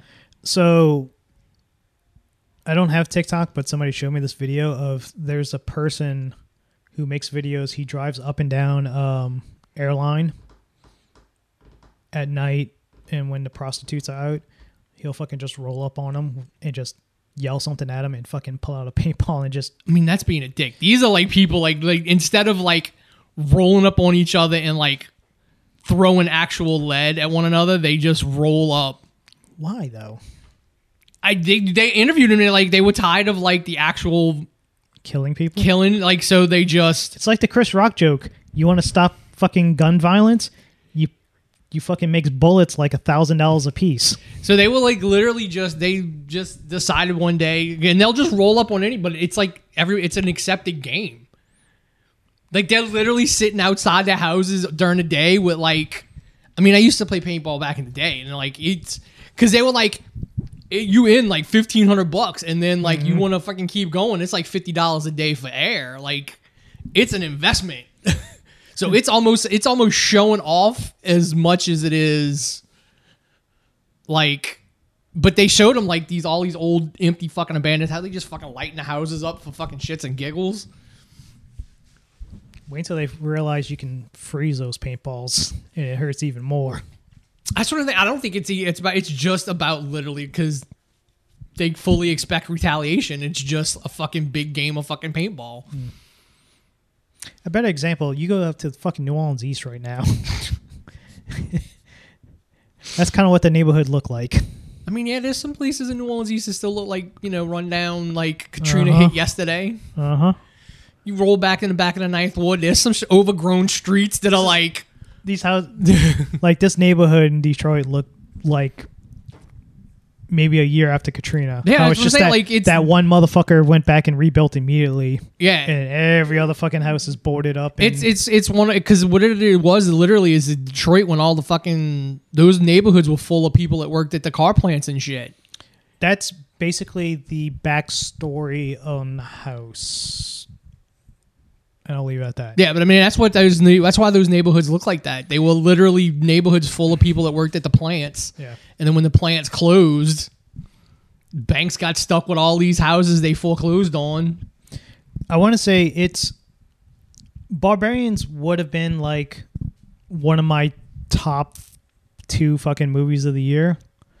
But I still can't get over that fucking the thing of like she walks out in broad daylight and just sees this fucking neighborhood. But I mean, you said she made a documentary about jazz and like kids in Brooklyn or whatever. Like, yeah, she said like sounds like a character like one of these transplants in like the Marigny and stuff, where they think living in this area and like this that makes them connected and hip with the culture and stuff. When everybody moved to Brooklyn and made that fucking and they gentrified Brooklyn. So yeah. Definitely fucking go see it. Very good film. Justin Long is great. Speaking of gentrification, I mean, it's called, I do call a lot of people, like, because I've worked with people who are just transplants. And he even referred to himself in his video as one of the filthy transplants. But it's a guy who moved from up north and he lives in New Orleans and he makes history videos. And they're so fucking entertaining. Like he makes a series called Checkmate Lincolnite, and it's literally a Union. He dresses up as a Union soldier and a Confederate, yeah. and they argue with one another. So fucking funny. Yeah, I've seen him pop up in my recommend. He's so funny. Like like I didn't know he was from like when I started watching it, I'm like, and then I saw a video he did like a 30-minute documentary on the Uptown or the Upstairs Lounge, the fire. Oh, the fire, yeah. And I'm like, wait a minute, is he? And then I went looking through his shit, and I'm like, he fucking lives here. He did a fucking following in the footsteps of Bienville, founding New Orleans, and he literally dressed up as Bienville, got in a canoe, paddled down Bayou St. John the entire way, got up, walked through the 7th Ward in a Treme. It was so funny. Like somebody saw him literally, and he's dressed up, and he's got the big French flag, the Bienville flag, and some dude yelled out from his porch, "Oh, you finally found the 7th Ward." And he's like, "Yes," and then his camera guy goes, "And somebody else will take credit for it anyway." I remember when we played the documentary about the upstairs fire. It was a pretty good documentary. Mm-hmm. But I mean, I'm like, dude, like, why? Like, that's the kind of stuff I always wanted to do. And she even says, yeah, and you guys could have did it, and you didn't do it. And I'm like, Next movie, there's a couple. Deadstream, which I told your wife to watch and she liked. Very good film. It's on Shudder exclusive right now. And it's basically this Twitch streamer / influencer. Basically, it's kind of like a Logan Paul type dude. He's got this big following and he does all these stupid stunts. And it's always like, I always have to one up myself. And it's always people, it's like, you taking it a little too far. And then he takes another 2 steps. He's a habitual line stepper. So he gets to the point where he fights a bum. The bum gets hurt and gets sent to the hospital, and he never knew this bum had a condition. And he gets canceled because of it. Because it made it look like he was mean and took advantage of this poor guy who's homeless and all this other stuff. So he gets canceled. So his big return is, I'm going to go spend the night, 24 hours, in this haunted house out in the middle of fucking the woods. He takes his spark plugs out of his fucking engine, throws them into the woods. So he can't fucking go anywhere. Locks himself in the house, and he basically live streams. He sets up cameras in all the main places, gives the backstory, and the whole movie's basically, the rest of the movie is him live streaming inside the house by himself. And the guy who plays the lead also directed, wrote, I think he did the special effects. He did everything. And he did a great job with, I guess, his character, like, playing as a fucking influencer, fucking those upper scale fucking Twitch streamers that gets like millions and millions of followers and views and shit like that. And the whole time you got a live chat on the side. So it's kind of funny sometimes to read the live chat. Mm-hmm. So as the movie goes on, he's trying to prove that the ghost is real and all this other stuff. And nothing happens, of course, throughout most of the film. And then the later part, shit goes wrong. But it's a very good film. Like, I enjoyed it a lot. It's also, like Barbarians, literally it has the biggest Evil Dead vibe. Like, he had to be inspired by, like, Evil Dead style Sam Raimi while he filmed this movie. It's funny. It's very comedic. Slapstick action in it. Very a la Three Stooges, what they did in Evil Dead with him fighting the Deadites and stuff like that in Evil Dead and Evil Dead 2 mainly. Yeah, definitely check it out. Small indie film. Makes me think of the while sitting in this house, I thought up of a horror movie of basically my own situation and the crap we hear upstairs. Well, and just not being able to walk, hearing like crap upstairs and actually being like a person or something in the attic. Well, you can do it 2 ways. It's one, you get cabin fever. And you think you're hearing you're hearing shit, but it's really not. Or 2, those stories of people live in other people's houses without even them knowing it. Yeah. So what I'm saying, like, I didn't, I haven't written it down, but I mean, that's basically what I was, I was coming up with ideas for that and how to do it. Because even just using, because I mean, I got the Blink cameras to watch the animals outside, but like have it set to where like I tell whoever, like, look, I'll be fine. I can take care of myself. Here's the cameras that you can. Dude, I can hash this out right now. I don't know if you want to say it on the recording, so somebody will steal this. We mail this to ourselves. It's right here. This is the recorded statement that this is a creation of this show. Yeah, and then we take the podcast, put it in the mail, and mail it to ourselves, and now open it. She goes on a law conference. You're home alone for a week. You have your nurse come by every so often. But you start to notice little things throughout the house. Like you got the camera set up. Mm-hmm. You hear stuff from upstairs, and you keep checking the camera, but you don't see anything. And then like farther on, when it starts to get a little bit worse, you notice that camera's moved, but nobody's been up there. Stuff like that. The camera goes out, but you still hope. And the noises on the steps gets closer, like closer down the steps. And all you got is a chicken to protect you, and just throw a chicken at it. So you can do that route. You can do either route of cabin fever, it's all in your head, medication's fucking with you, or somebody's actually living in your house. Yeah, because I was thinking like do it the security camera way. That way I can just put it at the angles and not have to actually have a camera person and just do it. Or you can just do it first person, like live act, like I'm live streaming at my house. Kind of like what Deadstream did. I told her, she was saying because she couldn't sleep last night. I said, you know what I've been doing lately to help myself sleep? I've been writing a book, and it's so boring that I fall asleep. I've been writing a book in my own head, and it's so my story's so boring that I fall asleep relatively quickly. She's like, you're supposed to write books down. You know, you're supposed to write on paper. I'm like, not in your head. I'm like, it's just how it works.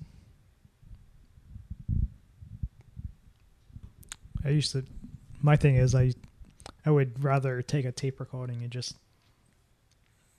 say the whole thing without not having to write it down. I'll have somebody else write it down for you. I told her because when I'm writing and stuff, it just comes to me as I would see it in a movie. Yeah, I know scenes. So I don't know how to translate like what I'm seeing in my head for this bit to the written word. It's also, I have scenes that I want to do. It's just a transition from getting one scene to another scene to another scene and making it coherent and watchable. And then how do I end it? Because she was like, they make screenwriting software. I'm like, I don't want to write a script. I got like 3 different fucking. Yeah, I'm like, I don't want to write a script. I want to like literally start writing. What you can do is not like a novelization of the movie that has been playing in my head since I was 14. What are those cartographers? The court people. Yeah, the court stenographer. Stenographer, that's it. You can pay one of them to basically come there and they just fucking, you say shit and they type. I mean, I used to have a writing partner, but he once I didn't work at the school anymore. Yeah. He really, I mean, literally his published book, the first chapter is a short movie that we wrote, and it literally says in the you know, dedicated to, like, you know, Wayne McCarthy, who's the first chapter, like it literally says the first chapter of this book started out as a short film.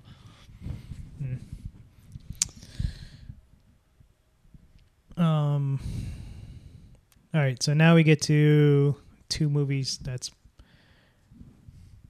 I watched X And Pearl. and then Pearl right afterwards, the prequel. X was another film that I heard a lot about that was kind of blowing up on the indies. And it was made by Ty West, so it's a very very good at horror. Basically, he can make, like, any movie he makes, he can make it perfectly, like, set that time period. Because X takes place in the 70s, and it has this 70s grindhouse type feel to it. He can make period pieces. Yeah. When he made Pearl takes place in the 40s or 30s. No. It's got to be because it's old. Isn't it the old woman? No, I take that back. It's the 20s. Yeah, because I was saying isn't it the old woman? Yeah, it's after World War I. This happens because she goes and watches a movie, a talkie, at the in one of the movie posters that's playing at there is Cleopatra, like from 1923 or 24 or something like that. Because I remember that poster, and I'm like, fuck, that poster's like $150,000. So yeah, it's one of those crown jewel posters. Yeah. So, and when that it looks so much like Pearl plays so much like a 1930s, 1940s Hollywood, bright colors, type movie, like that you see, like the romantic stuff.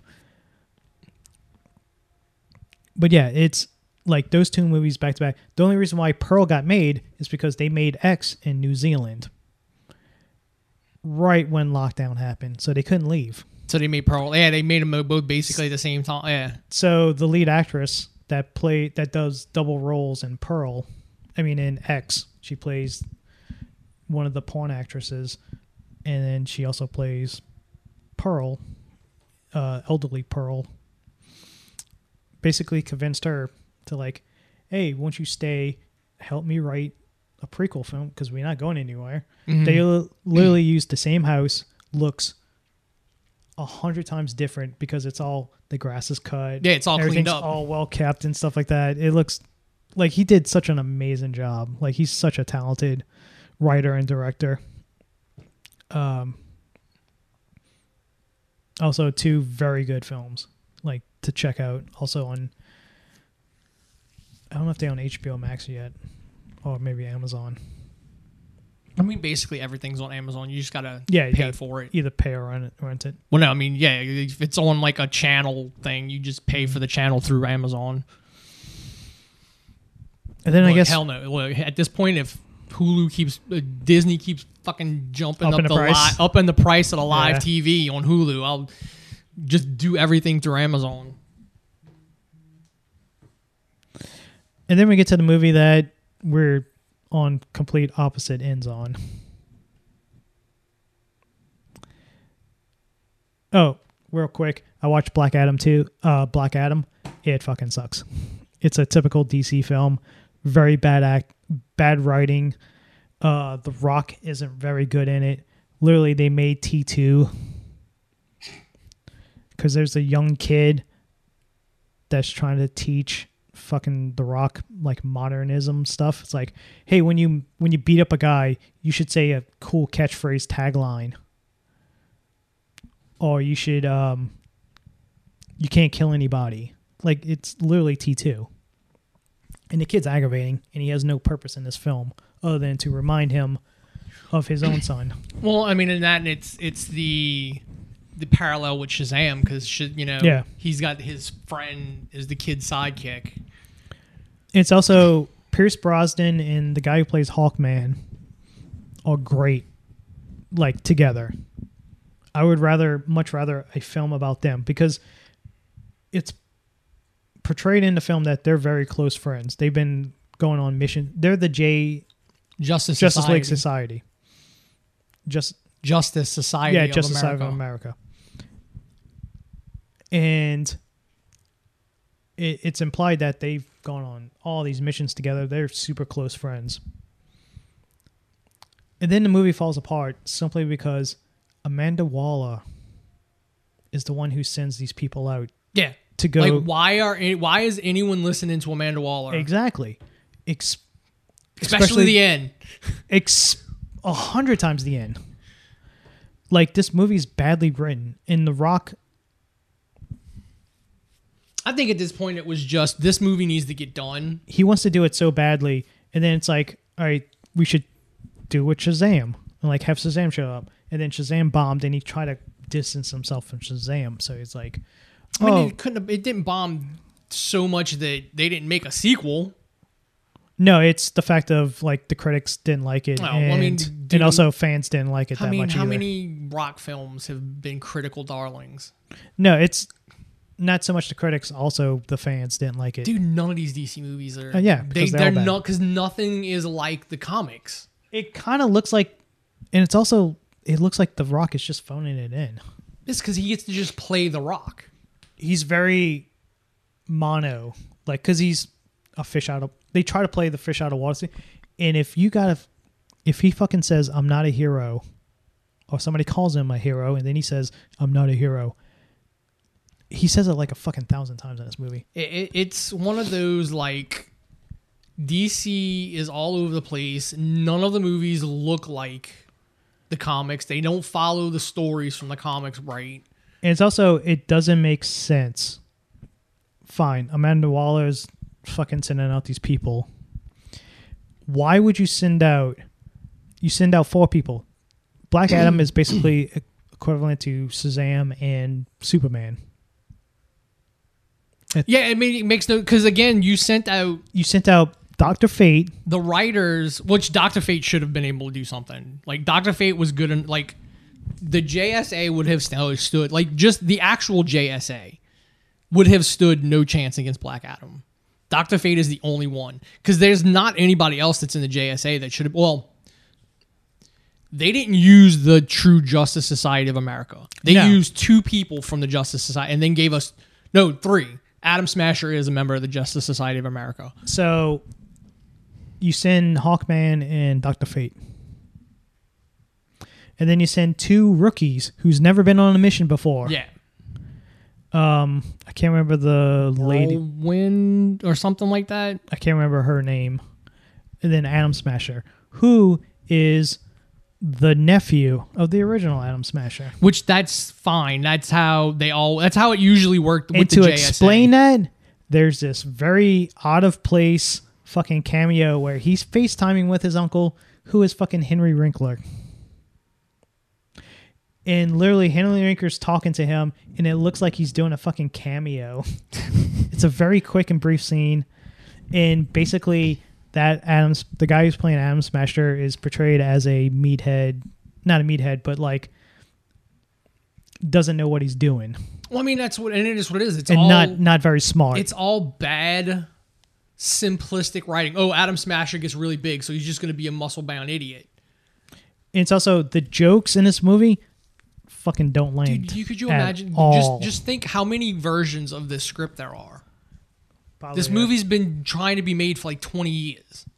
Since I think The Rundown. Yeah, I want to say. He's been trying. Yeah, so there's so many versions of this script.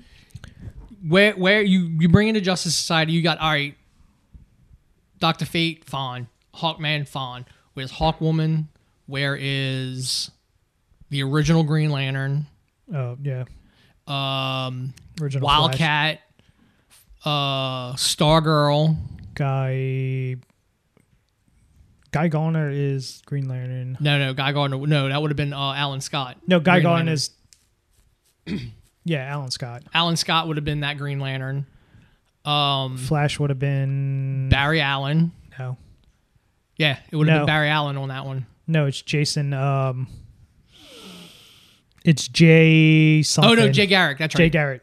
Yeah, it would have been Jay Garrick. Yeah, because Jason's named after him. Yeah, it would have been Jay Garrick. Like there is a team in the Justice Society that could have put up a fight. Yeah, if you got the OG ones, yeah. Yeah. Stargirl? No, not Stargirl. God, who's the female with the fucking stars? Patriot. Anyway. And then the big fucking... There's the evil guy. It's a twist. Oh my God, he's evil this whole time. They show the flashback of like how he got... What happened to him and his kid. Mm-hmm. Oh yeah, the MacGuffin that the dude's still around and shit, yeah. No. So the king wants to make this...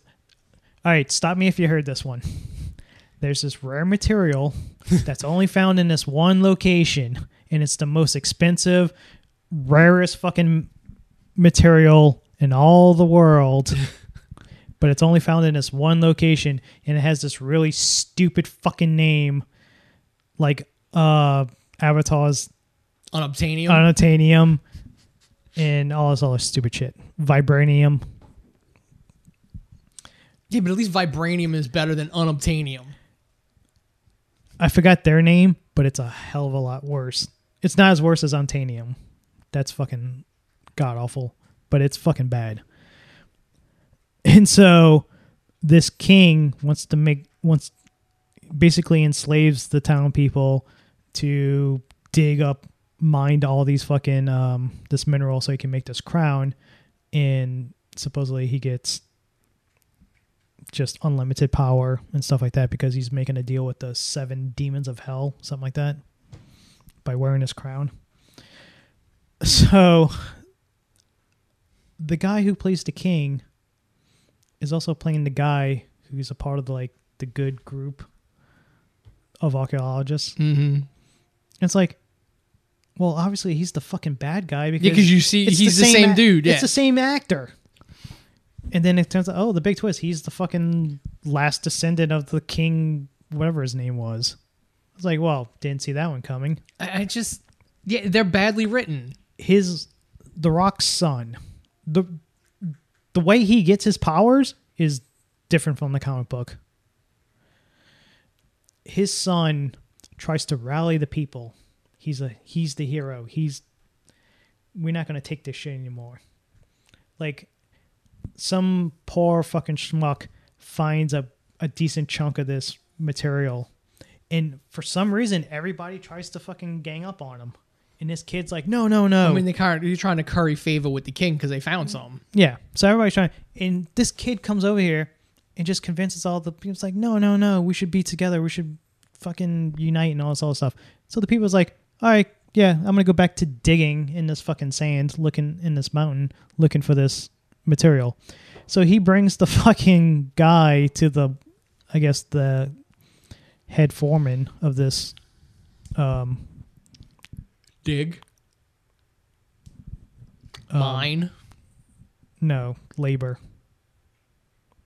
forced labor. And he's like, he found this material, he should get a reward. And he was like, oh, you want a reward? Here's a fucking sword to the gut. And he kills the fucking dude who found it. It's like, they're evil. You really think they're going to give him a reward? You're trying to. It's crappy writing of trying to make the Rock's son look altruistic and good. There's a reason why. Let me get to it. So he's like, wait a minute, you just killed the guy? You're evil? He grabs the rock from the guy, runs off, starts yelling the name of the town and unite and all this other stuff. And he gets to the top. He throws up the fucking diamond cutter. And it's supposed to symbolize something. That's his fucking symbol to unite. Literally, he was like Jay-Z at fucking a concert throwing up the diamond. So he's starting a rebellion. King wants to shut this down before it fucking starts. So he kidnaps the son. He's going to behead him in front of everybody. It's like, this is what you get for defying me. And The Rock, of course, can't do nothing about it because he's being held back. Sword comes up. The second before it hits him, disappears. His son becomes Shazam because he showed heroism and all this other stuff. So he gets the powers of Shazam. And then you find out towards the end of the film what happened to his son. They find out that Shazam is The Rock's son. So the soldiers attack his house. They kill the mom. The Rock's about to die. He shows up, saves them, kills everybody. To save The Rock, he gives him his powers of Shazam. So here's my question. Hold on. And then a phantom arrow comes out of nowhere through the fucking house, kills the son. And then he becomes Black Adam. And he just murders the shit out of everybody. So here's my question. Does The Rock, are they de-aging him? Are they making him look smaller? Like he's exactly the same because this is what happens. He becomes... No, I'm talking about before he gets the powers. He's still ripped and... He's a little smaller. Not much. He's a little small. He's also covered up a lot because at the beginning, before he steals The Rock, a guy comes over there and it's like with a hood on and a fucking... You don't know who it is. Quote unquote, you don't know who it is. Wink. Obviously, it's The Rock because it fucking sounds exactly like The Rock. And he tells the guards, like, oh, no. He's just... Don't worry about him. He's just making a mistake. He's my boy. Let me take care of this and blah, blah, blah. And then he tells his kid not to be a hero, keep your head down and stuff like that. And that's where the whole. But at no point is the Rock not a brick wall of a man. No, he's still a brick wall and fucking. That's what I'm saying. Like, so Pastimes. at no point should we believe he is being overwhelmed and hurt. So when he transforms, Doesn't change. Doesn't change, and also he's Black Adam. Like, Which, I mean, it's the again, black- like Black Adam. Well, technically, Black Adam's lived so long, so he doesn't change out of being Black Adam. no, he just stays Black Adam forever. Yeah. So he goes and just murders the shit out of everybody, kills the king before he can put the crown on. He makes the crown. The second before he makes the crown put on, literally, it's like Soldier Boy from The Boys. Mm-hmm. He gets that fucking rage, and he just loses mental Capacity. Yeah. capacity, and he just nuked everybody. And then the wizards were like, wait a minute, you just killed a shitload of people, even innocent people. You wiped out. The reason why this town or this city disappeared was because of you. You murdered thousands and thousands of innocent people. So we're just going to lock you up in hibernation for thousands of years. And then it's one of those films you just watch and you can shit on. Because, I mean, the whole big thing in Kingdom Come was Billy finally grew up to the point that he looked like Shazam. Because he didn't change when he was fighting Superman and he kept saying Shazam, Shazam, Yeah. Shazam. The thing with Black Adam is he never undoes it. He's always... He never gave the power, like he doesn't turn the power off. It's so, again, I'm always at the point like there's people who have been writing these stories for decades. And there's a part in the movie towards the end where Black Adam kills the bad guy before he can put the crown on his head, because they found the crown is in the same location where Black Adam was in hibernation. It's also, Black Adam doesn't know who's in the trailer where he's just murdering all those soldier people. So it's the kid's mom and her brother and the evil guy archaeologist looking for the crown. They finally find a temple. They go inside, and she recites the words to awake Black Adam. Black Adam wakes up and just, like in the trailer, murders the shit out of everybody. Then he sees a rock falling down and it's about to crush her, but he saves her, and then goes back to murdering the shit out of everybody else. It's horrible writing. There's scenes in the trailers that's not in the movie. It's more like one of those things, like the airplane scene. Yeah. Wait, that's not the jets? I mean, that's not in the movie. He does catch the rocket and gets blown up by it. But at the end, he murders the fucking bad guy. The kid gets messed up. He realizes throughout the whole movie they want to bring him in to put him in hibernation again at Waller's Black Ops site, some prison for super people. So when he messes up the kid, he's like, yeah, you're right. I need to go back to sleep. They bring it to like Antarctica, a fucking Arctic, like some frozen prison. And it's basically he gets put in a pod. They put him in gel shit and he goes to sleep. They Demolition Man him. Basically, yeah. I'm like, okay, that's fucking weird. There's no big epic fight scenes and on. Oh, wait, there's still 40 minutes left of this movie. What the fuck happens? To fulfill the prophecy, you got to be killed by the hero or whatever for the crown to work. So technically the guy got killed by Black Adam. Crown gets put on him. Now he's a fucking supervillain, murdering people. So Dr. Fate, as he's basically doing a suicide mission by himself. He basically blocked out so nobody else from the JSA can help him. He's going in by himself. This is it for me. I'm done. I'm going to do the suicide mission. So not Dr. Fate. Exactly. And so Dr. Fate, as he's fighting the main guy, who there's no chance of them winning because he's super powerful. As he's doing it, he's telepathically talking to the Rock in hibernation, telling him, listen, you're a good guy. You should fucking do the right thing. And the Rock breaks out his thing. Technically, he doesn't have his powers anymore. He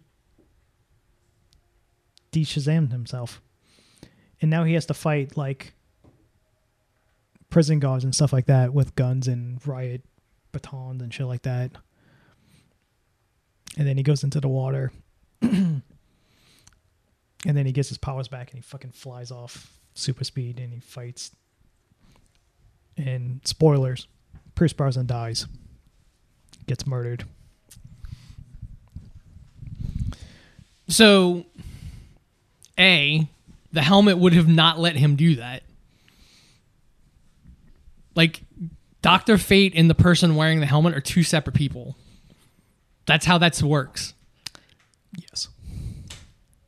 The Dr. Fate would not allow the person wearing the helmet to go on a suicide mission unless he had someone else he knew was going to wear the helmet.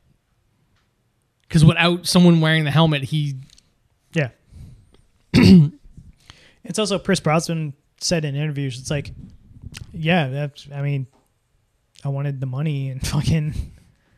I don't blame him. They're going to pay me a lot of money. Yeah, I don't blame him. Plus, I want to be cool in front of my kids, say I was in a superhero film. Yeah, I don't blame him for that. It's like, but again, it's just, it's horrible writing. It's 20 years of scripts that all got thrown together. And like Kevin Smith said when he was writing Superman, like there's producers that want certain shit in movies and make a big fucking deal out of it. I don't think they made toys out of this. I don't think there was a toy. I think they probably learned their lesson after Green Lantern. And then you get to the end credit scene. The one scene in this whole movie that makes absolutely no sense. Yes. I don't know why people went fucking nuts for it. It's awesome Henry Cavill's back as Superman. That we know of, because according to rumors, he still hasn't signed a deal or anything like ironclad with Warner Brothers. So apparently The Rock is the reason why he got the cameo at the end. Or he's coming back as Superman because Warner Brothers didn't want Henry Cavill back. Apparently, according to The Rock, it was him. Well, yeah, no, because according to they wanted everything redone. Yeah, because originally the reboot was going to be Michael B. Jordan. Well, it was but he wasn't going to be Clark. It was going to be it was going to be a different. It was going to be, but they were going to build somebody else. Yeah, they was probably going to try to build a universe around him. Yeah, as their Superman. And then Amanda Waller in a hologram drone basically tells Black Adam, fine, I can't put you in prison, then that city is your prison. The second you step foot out of that prison, out of that town, city, whatever it is. Yeah, the minute you leave Kondak. Yeah, that's it. Kondak. It's on. And he basically tells her, there's nobody on this planet that can touch me. And that's when Superman pops into frame. And they just have a stare off and that's it. And that's how it ends. And again, like in context, Black Adam would be like, I don't know who the fuck that is. Yes. One, who the fuck is Pretty Boy here? Yeah. Black Adam would be like, would take that as a challenge and be like, all right, I just stepped out of Kondak. And it was like, all right, bring him. Fuck it. Two, it made a whole much sense if it was Shazam. Yeah. Three, why the fuck is Superman taking orders from Amanda Waller? Yeah, that's the biggest one. Why is Superman taking It's another one of those DC films. It's like, this is not connected to any other films. I'm guessing it's not going to be, it's like Birds of Prey is not connected to Suicide Squad. Dude, I'm telling like James Gunn better get his shit together. The cool thing is Henry Cavill has the look. He has the fucking S curl. Oh yeah, no. Now he they went full blown like They told the Snyder. bright blue suit. Snyder is probably like calling him every day. He's like, "Hey man, I still got some stories about some more Man of Steel shit. Hello, is anybody there?" Because I don't know what is fucking Moon horror film. That's not no. That's not a horror. It's his Action? version of Star Wars. Is what that is. God, I'm sure it's gonna be over. Because he couldn't get a Star Wars movie, so he made his own version of Star Wars. Like, there's nothing like saying I'm deliberately ripping something off.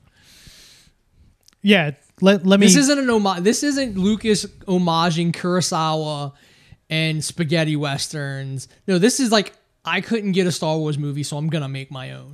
Disney smart. Rebel Moon or whatever it's called. Disney was smart not to give me a fucking film. So I'm gonna make my own film because Netflix is dumb enough to give me the money. Yeah, because I made a stupid zombie film for him, and DC ain't returning my calls. I mean, I think James Gunn could salvage at least the actors that are in DCEU. Look what he come up with new stories. Look what James Gunn did. He took 5 fucking superheroes out of the Marvel universe that nobody gave a shit about and made them into one of the best fucking movies. Oh yeah, Marvel made. Like nobody cared about Guardians of the Galaxy. Was not high on anybody's list. 2's a little iffy at times, but it's still good. You get Kurt Russell. Yeah, I mean that part of it is his changing of his origin. I kind of don't like, but well, changing of Quill's origin.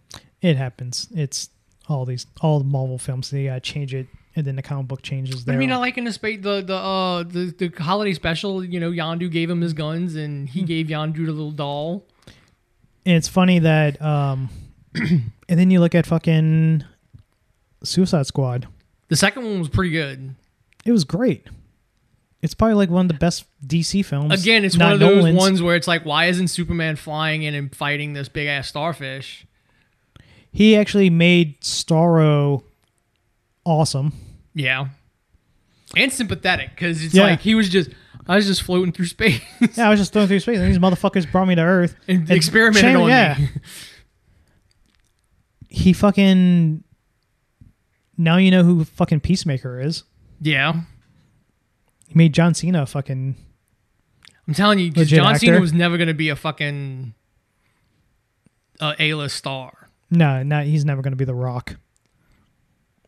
Peacemaker ain't going to be that bridge. No, but it gave him more credibility. Yeah, and it's also every film he's done, he's always the comedic but I mean, if out of character. It suits him. Yeah. Because he doesn't want to be... Like Vince was making him the Marine. Like, was making him this jacked up action star. 12 rounds? 12 rounds, the first Marine. Yeah. Like, and Cena's got better comedic skills than he does, I think, serious acting. Yeah. Like most comedians do make good dramatic actors, but you got to put in some work on comedy first. It's like Helmsworth. Yeah. Chris Helmsworth's fucking hilarious in the movies he's done, minus Ghostbusters. But yeah, James Gunn, he took Polka Dot Man. Yeah, and made him relevant and sympathetic. Yeah, it's such a great character, a funny character. The guy who shot fucking Commissioner Gordon in Nolan Batman. And he's, what's his name, Dinky and Ant-Man? Is he part of the crew? Of the crew, yeah. The Russian? Yeah. Baba Yaga. That bit in the second one's hilarious. When the truth serum and Ghost just pops up and he's like, Baba Yaga. So yeah, then we get to that. The film we disagree on. Wholeheartedly. We watched Terrifier 2. The movie that it supposedly was making people vomit in the theaters and get up and leave in disgust. Somebody took a picture of, they went with their best friend to go see the movie, and she passed out And from what? And there's a picture of them, like the paramedics and stuff in the lobby, like taking a blood pressure and all this stuff. And okay, it's because this is all right. I'm going to tell you, you didn't see the first one, so you don't know, and also you're demoralized, like desensitized to like that type of violence, because we've seen it tons of times in other horror films and in real life, video games, and real life. People who's not like, there's nothing to watch at the movie theater, but I'm hearing a lot about this horror film, and it's around Halloween. Let's go see a horror film. Not knowing what they're getting into. I mean, it's just because it's not even like it's shot digitally. It's still it's too clean, so nothing looks real. Everything, there is no computer effects in that movie. No, everything's but practical. It's shot digitally, so everything looks too clean. You can see it's prosthetic and rubber. And it stuff looks too that. like they could have threw a film grain or something over it. I think there's only one scene where they had to use digital effects. I can't remember which one. The guy, old girl glowing, maybe a that. magic sword. So he's the writer, the director, the practical effects guy. I mean, I'm gonna look. He does everything.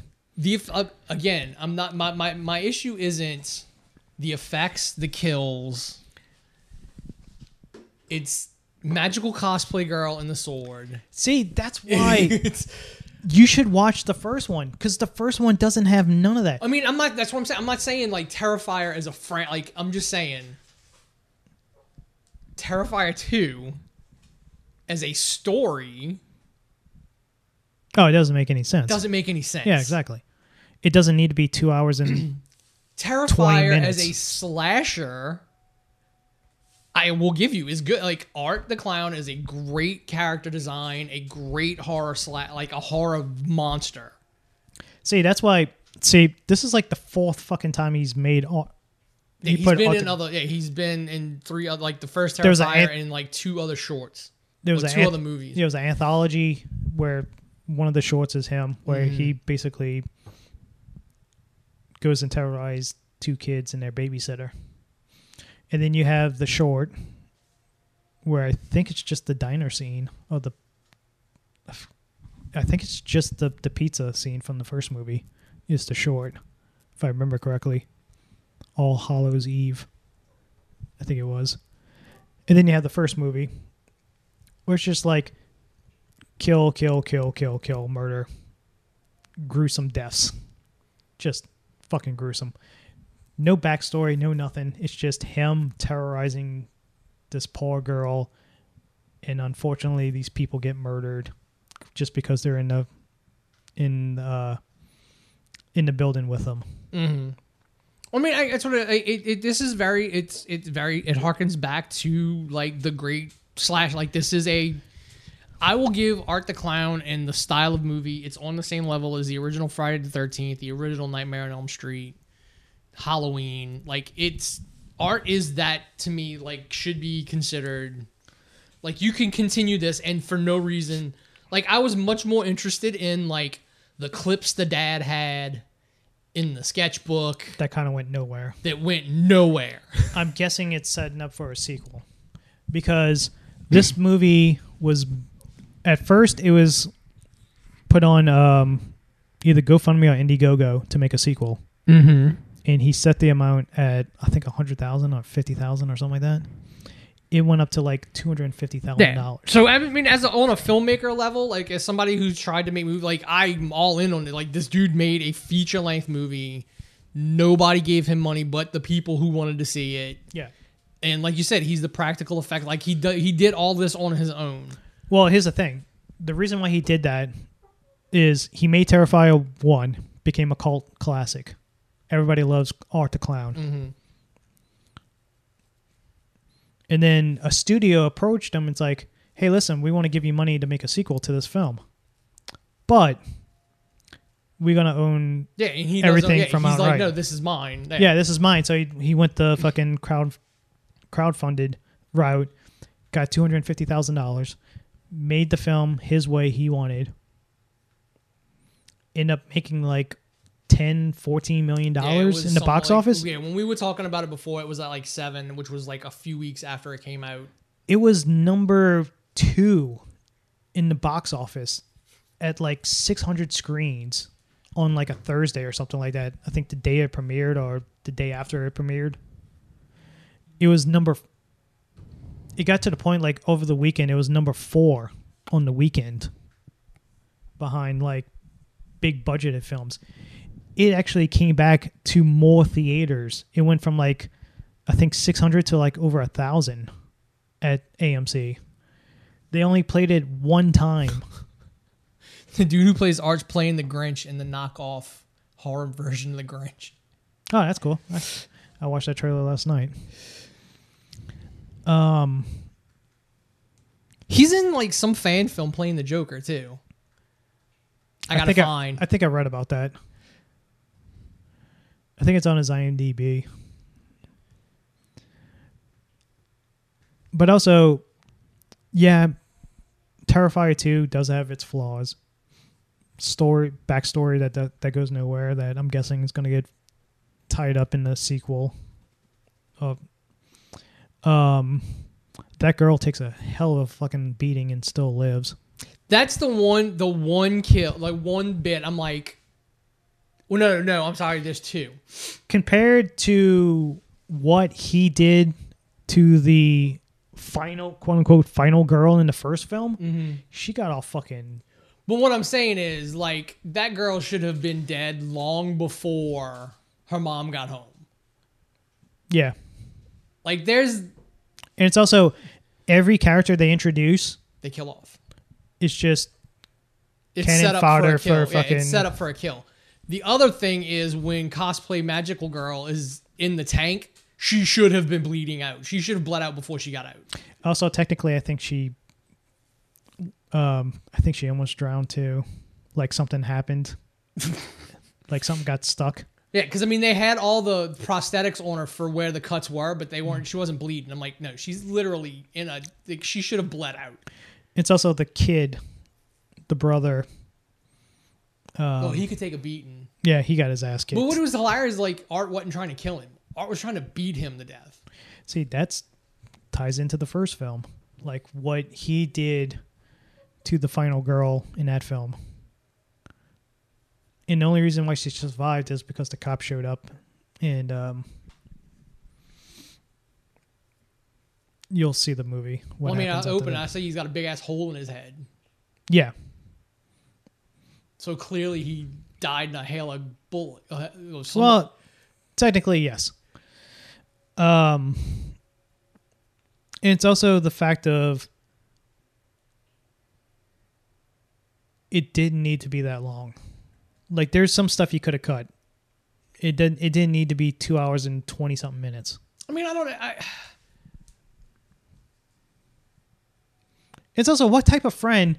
My thing is, there's all of it's there for a reason, but it's not paid off. Because I'm like the bit with the brother, and we establish a lot, which is why it's there. The whole bits at the school with the possum and all that. It's going somewhere.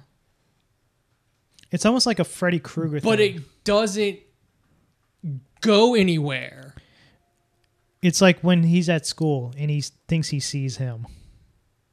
But clearly he did. Like, the whole point is he clearly did see him. Yeah, he really is there. He really was there. And so he saw the little girl as well. Which we don't establish, like, is it just Art? Clearly the little boy saw the girl too because he recognized her from the clip. Because it's probably there's got to be some connection with the boy because he focused a lot on him. Yeah, and that went nowhere. Yeah. And that went nowhere in choice to follow the sister. Slut cosplay. I don't know. Like, Hey, I'm your best friend. Here, have a drink. Oh yeah, by the way, Oh yeah, I put by the way, ecstasy. I just dosed you. I put a chunk of ecstasy because you're a little too uptight right now. Yeah. Or you know, her trying to explain her costume. Like, this is the character Dad made for me. Yeah, I'm pretty sure your dad didn't want you to dress with, you know, everything hanging out, going out in public either. And then at the end, it's like, of course, Chris Jericho is in this fucking film. That took me out. I was just like, Jesus Christ. Like, that took me out completely. So apparently he threw up on set. According to this is his story. He had no idea what the end scene was going to be. But he didn't, like, the only reason he would have even seen it is if he was just there the day they filmed it. Because he's not in the end. The girl goes. Yeah, the nurse. So the nurse goes, not him. Well, I'm sure they probably shot that scene while he's on shooting his scene later on or earlier in the day, and he just probably was just hanging out on set saying, hey, I'm like, bro, La Jericho, Champion. you have been on the road for how many years, and you've never seen someone sitting in a pool of their own blood, cradling a head? And shit. In Afterbirth. Afterbirth. I mean, that's what I'm saying. Like, come on. Then you've had the easiest wrestling life ever.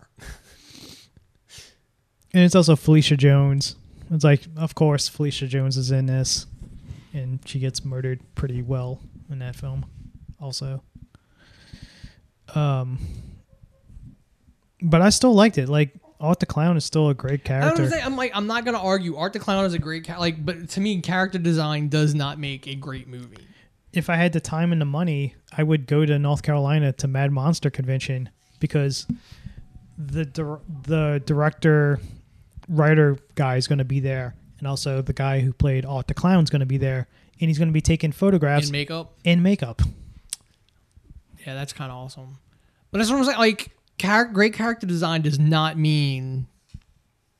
I don't know. Maybe I overthink movies way too much because.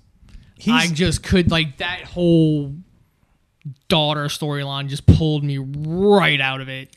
I was back in once I saw the sketchbook, and I'm like, okay. And they're like, hold on. We've established none of these people know anybody from the first one, and the dad was sketching out dead bodies, and like, all right, now I'm back in. God damn it, I don't give a damn about you and your costume. I mean, honestly, I think the best bit for me was the head as the candy bowl. Yeah. And like all the kids are just like cool. Wow, it looks so lifelike. Yeah. Grab those Skittles. Yeah, because I think his name's Damian Lennon? Damian something is the director, writer, and stuff like that. And this is basically all he's made is like Terrifier, Art the Clown stuff. He hasn't made really anything else. He's Kevin Smith. He's got his one thing that he does, and he's going to get famous for it. There's a guy called... I can't think of his name. Something Seaver. He had an underground cult following. He basically wrote, directed, produced, starred in, and it was called Teen Ape. That was his character. And it's all these crazy fucking movies where Teen Ape is in. Mm-hmm. And it's like raunchy comedy, horror, different genres and stuff like that. The dude knew his fucking niche, knew his crowd, and just played to them and just kept doing the same. It was actually pretty good. Like, someone was actually funny, and he just kept developing this following. And that's pretty much what he's going to do. Eventually, you're going to have to do something else other than art to prove that you're capable. Yeah. You can't just ride his coattails the whole time. But I'm looking forward to see what happens with 3. No after credit twist like the first one does. No, the twist was the fucking woman that gives birth to his head. It makes sense if you watch the first film, which you didn't do. It's like you going into fucking like I was going to say Star Wars and never seen the first one. It's like, how does everybody fucking know what the Wookiee's saying? This giant dog. I mean, I'll eventually watch Terrifier 1. So you got 3 movies you got to watch. You got to watch Terrifier, Deadstream. No, that was a car going by. Oh. And Barbarians. Yeah. I think that'll do it. We're at like 2.5 hours. And I'm getting kind of hungry. The holiday special was so. It was good for what it was. Like, it wasn't meant to be anything massive. It was meant to hold you over until volume 3. It focused on 2 characters that's only funny in short bursts around the more talented I don't know. I think comedians. Mantis is way funnier than Drax. Drax is... I've never found him overly funny. Not really, no. Like, his deadpan, it works. Like I said, it works. In bits. Like, I can deal with Mantis, though. Like Mantis is the more... I'm curious... funny one. I'm curious to see his new film, the M. Night Shyamalan film that he's starring in. Who? Batista? Yep. Is it just me or did he look fat? Yeah. His face just looked... But I think he's almost done with Drax. Oh, yeah, he's not playing Drax. Gun's probably going to kill Drax off. But also, I think a lot of the Guardians are done after 3. Yeah, they only had, they were only signed up for what they were. I mean, really, all you need is, going forward, you need Quill, access to Quill, so Chris Pratt is still young enough to... If he wants to do it. Yeah, I mean, Batista's pretty old. Like, he's not going to be able... Chris Hemsworth said he's never getting back into that Thor shape again. It's just not possible. Also, he said if they make a Thor 4, if it happens, if they want him back, it has to be like a drastic departure from what the...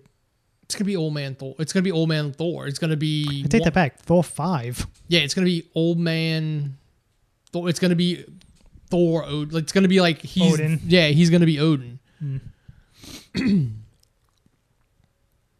But yeah, I think that's it. The holiday special was decent enough. I mean, it wasn't a lot of Christmas songs.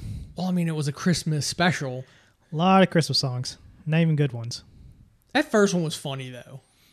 Yeah, that's the real band in makeup. That was funny. Yeah. I mean, and again, Kevin Bacon got to play, because he has his band. He got to play his music. He got to play a Christmas song. He didn't even do the Footloose thing. Let's dance. And then he could have done. Fucking done that. He could have done that. And then just out of nowhere, we're gonna throw in this bit. It's like, oh yeah, by the way, I'm fucking Quill's sister. No, I mean, I think that's the natural progression. That it's supposed to. Why was Mantis kept around? Because they changed Mantis completely from the comics. Well, one of the main reasons why is because he can't sleep. Yeah, but she was the only person that can do it. But why did he take her to begin with? Because he can put her to sleep. Yeah, no. Why did he even have her? I like the whole he was one of the kids that Yondu dropped off, and he kept her around even though he couldn't do what she needed to do with her. But and it's also the one thing that nobody picked up on the reaction stuff or the Screen Crush or the other videos. Literally, that cartoon style is fucking heavy metal, or any of those early 70s. Early 80s. Screen Crush 70s. said it was the Lord of the Rings thing. Yeah, the rotoscope Lord of the Rings, but it looked more like heavy metal. I mean, just animation, the aesthetic of it. But I mean, it's all basically the same. That was that animation style. The John Candy short where they fucking sniffing space cocaine. Yeah, I mean, it's the probably a lot of people probably wouldn't know heavy metal if you said it, but a lot of people vaguely remember that Lord of the Rings. I mean, I remember watching that Lord of the Rings in school. I think I seen it on fucking Cinemax one day. It was like, oh, cool, a cartoon. Oh, what the fuck is this shit? I have no idea what's going on. But yeah, I mean, it was a bridge. It was a bridge to Volume 3. Oh, also, real quick, Planes, Trains, and Automobiles, still fucking hilarious. I didn't know that was a Thanksgiving film. because if you have a holiday at the family house, you have to put on some movie that relates to that holiday. Not a whole lot of Thanksgiving movies. No, you just play that Grindhouse trailer. Oh, Thanksgiving over and over again. Yeah, you can do that. Fuck the turkey. You can do fucking I think Full Moon. Oh, whoever does the Gingerbread Man fucking movies. Oh yeah. I think that's Full Moon. Or maybe Trauma did a fucking turkey that kills people movie. Oh yeah, there is a movie about a turkey that goes around killing everybody. I can't remember what the hell it's called though. I do remember that movie though. And they made a sequel? Yep. I can't remember what the fuck that's called. It's not Poltergeist, because that's about chickens. That was a Trauma film. And it's a really bad film because the turkey... Thanksgiving. 2008. Yeah, because it's like a puppet. Is it Full Moon or...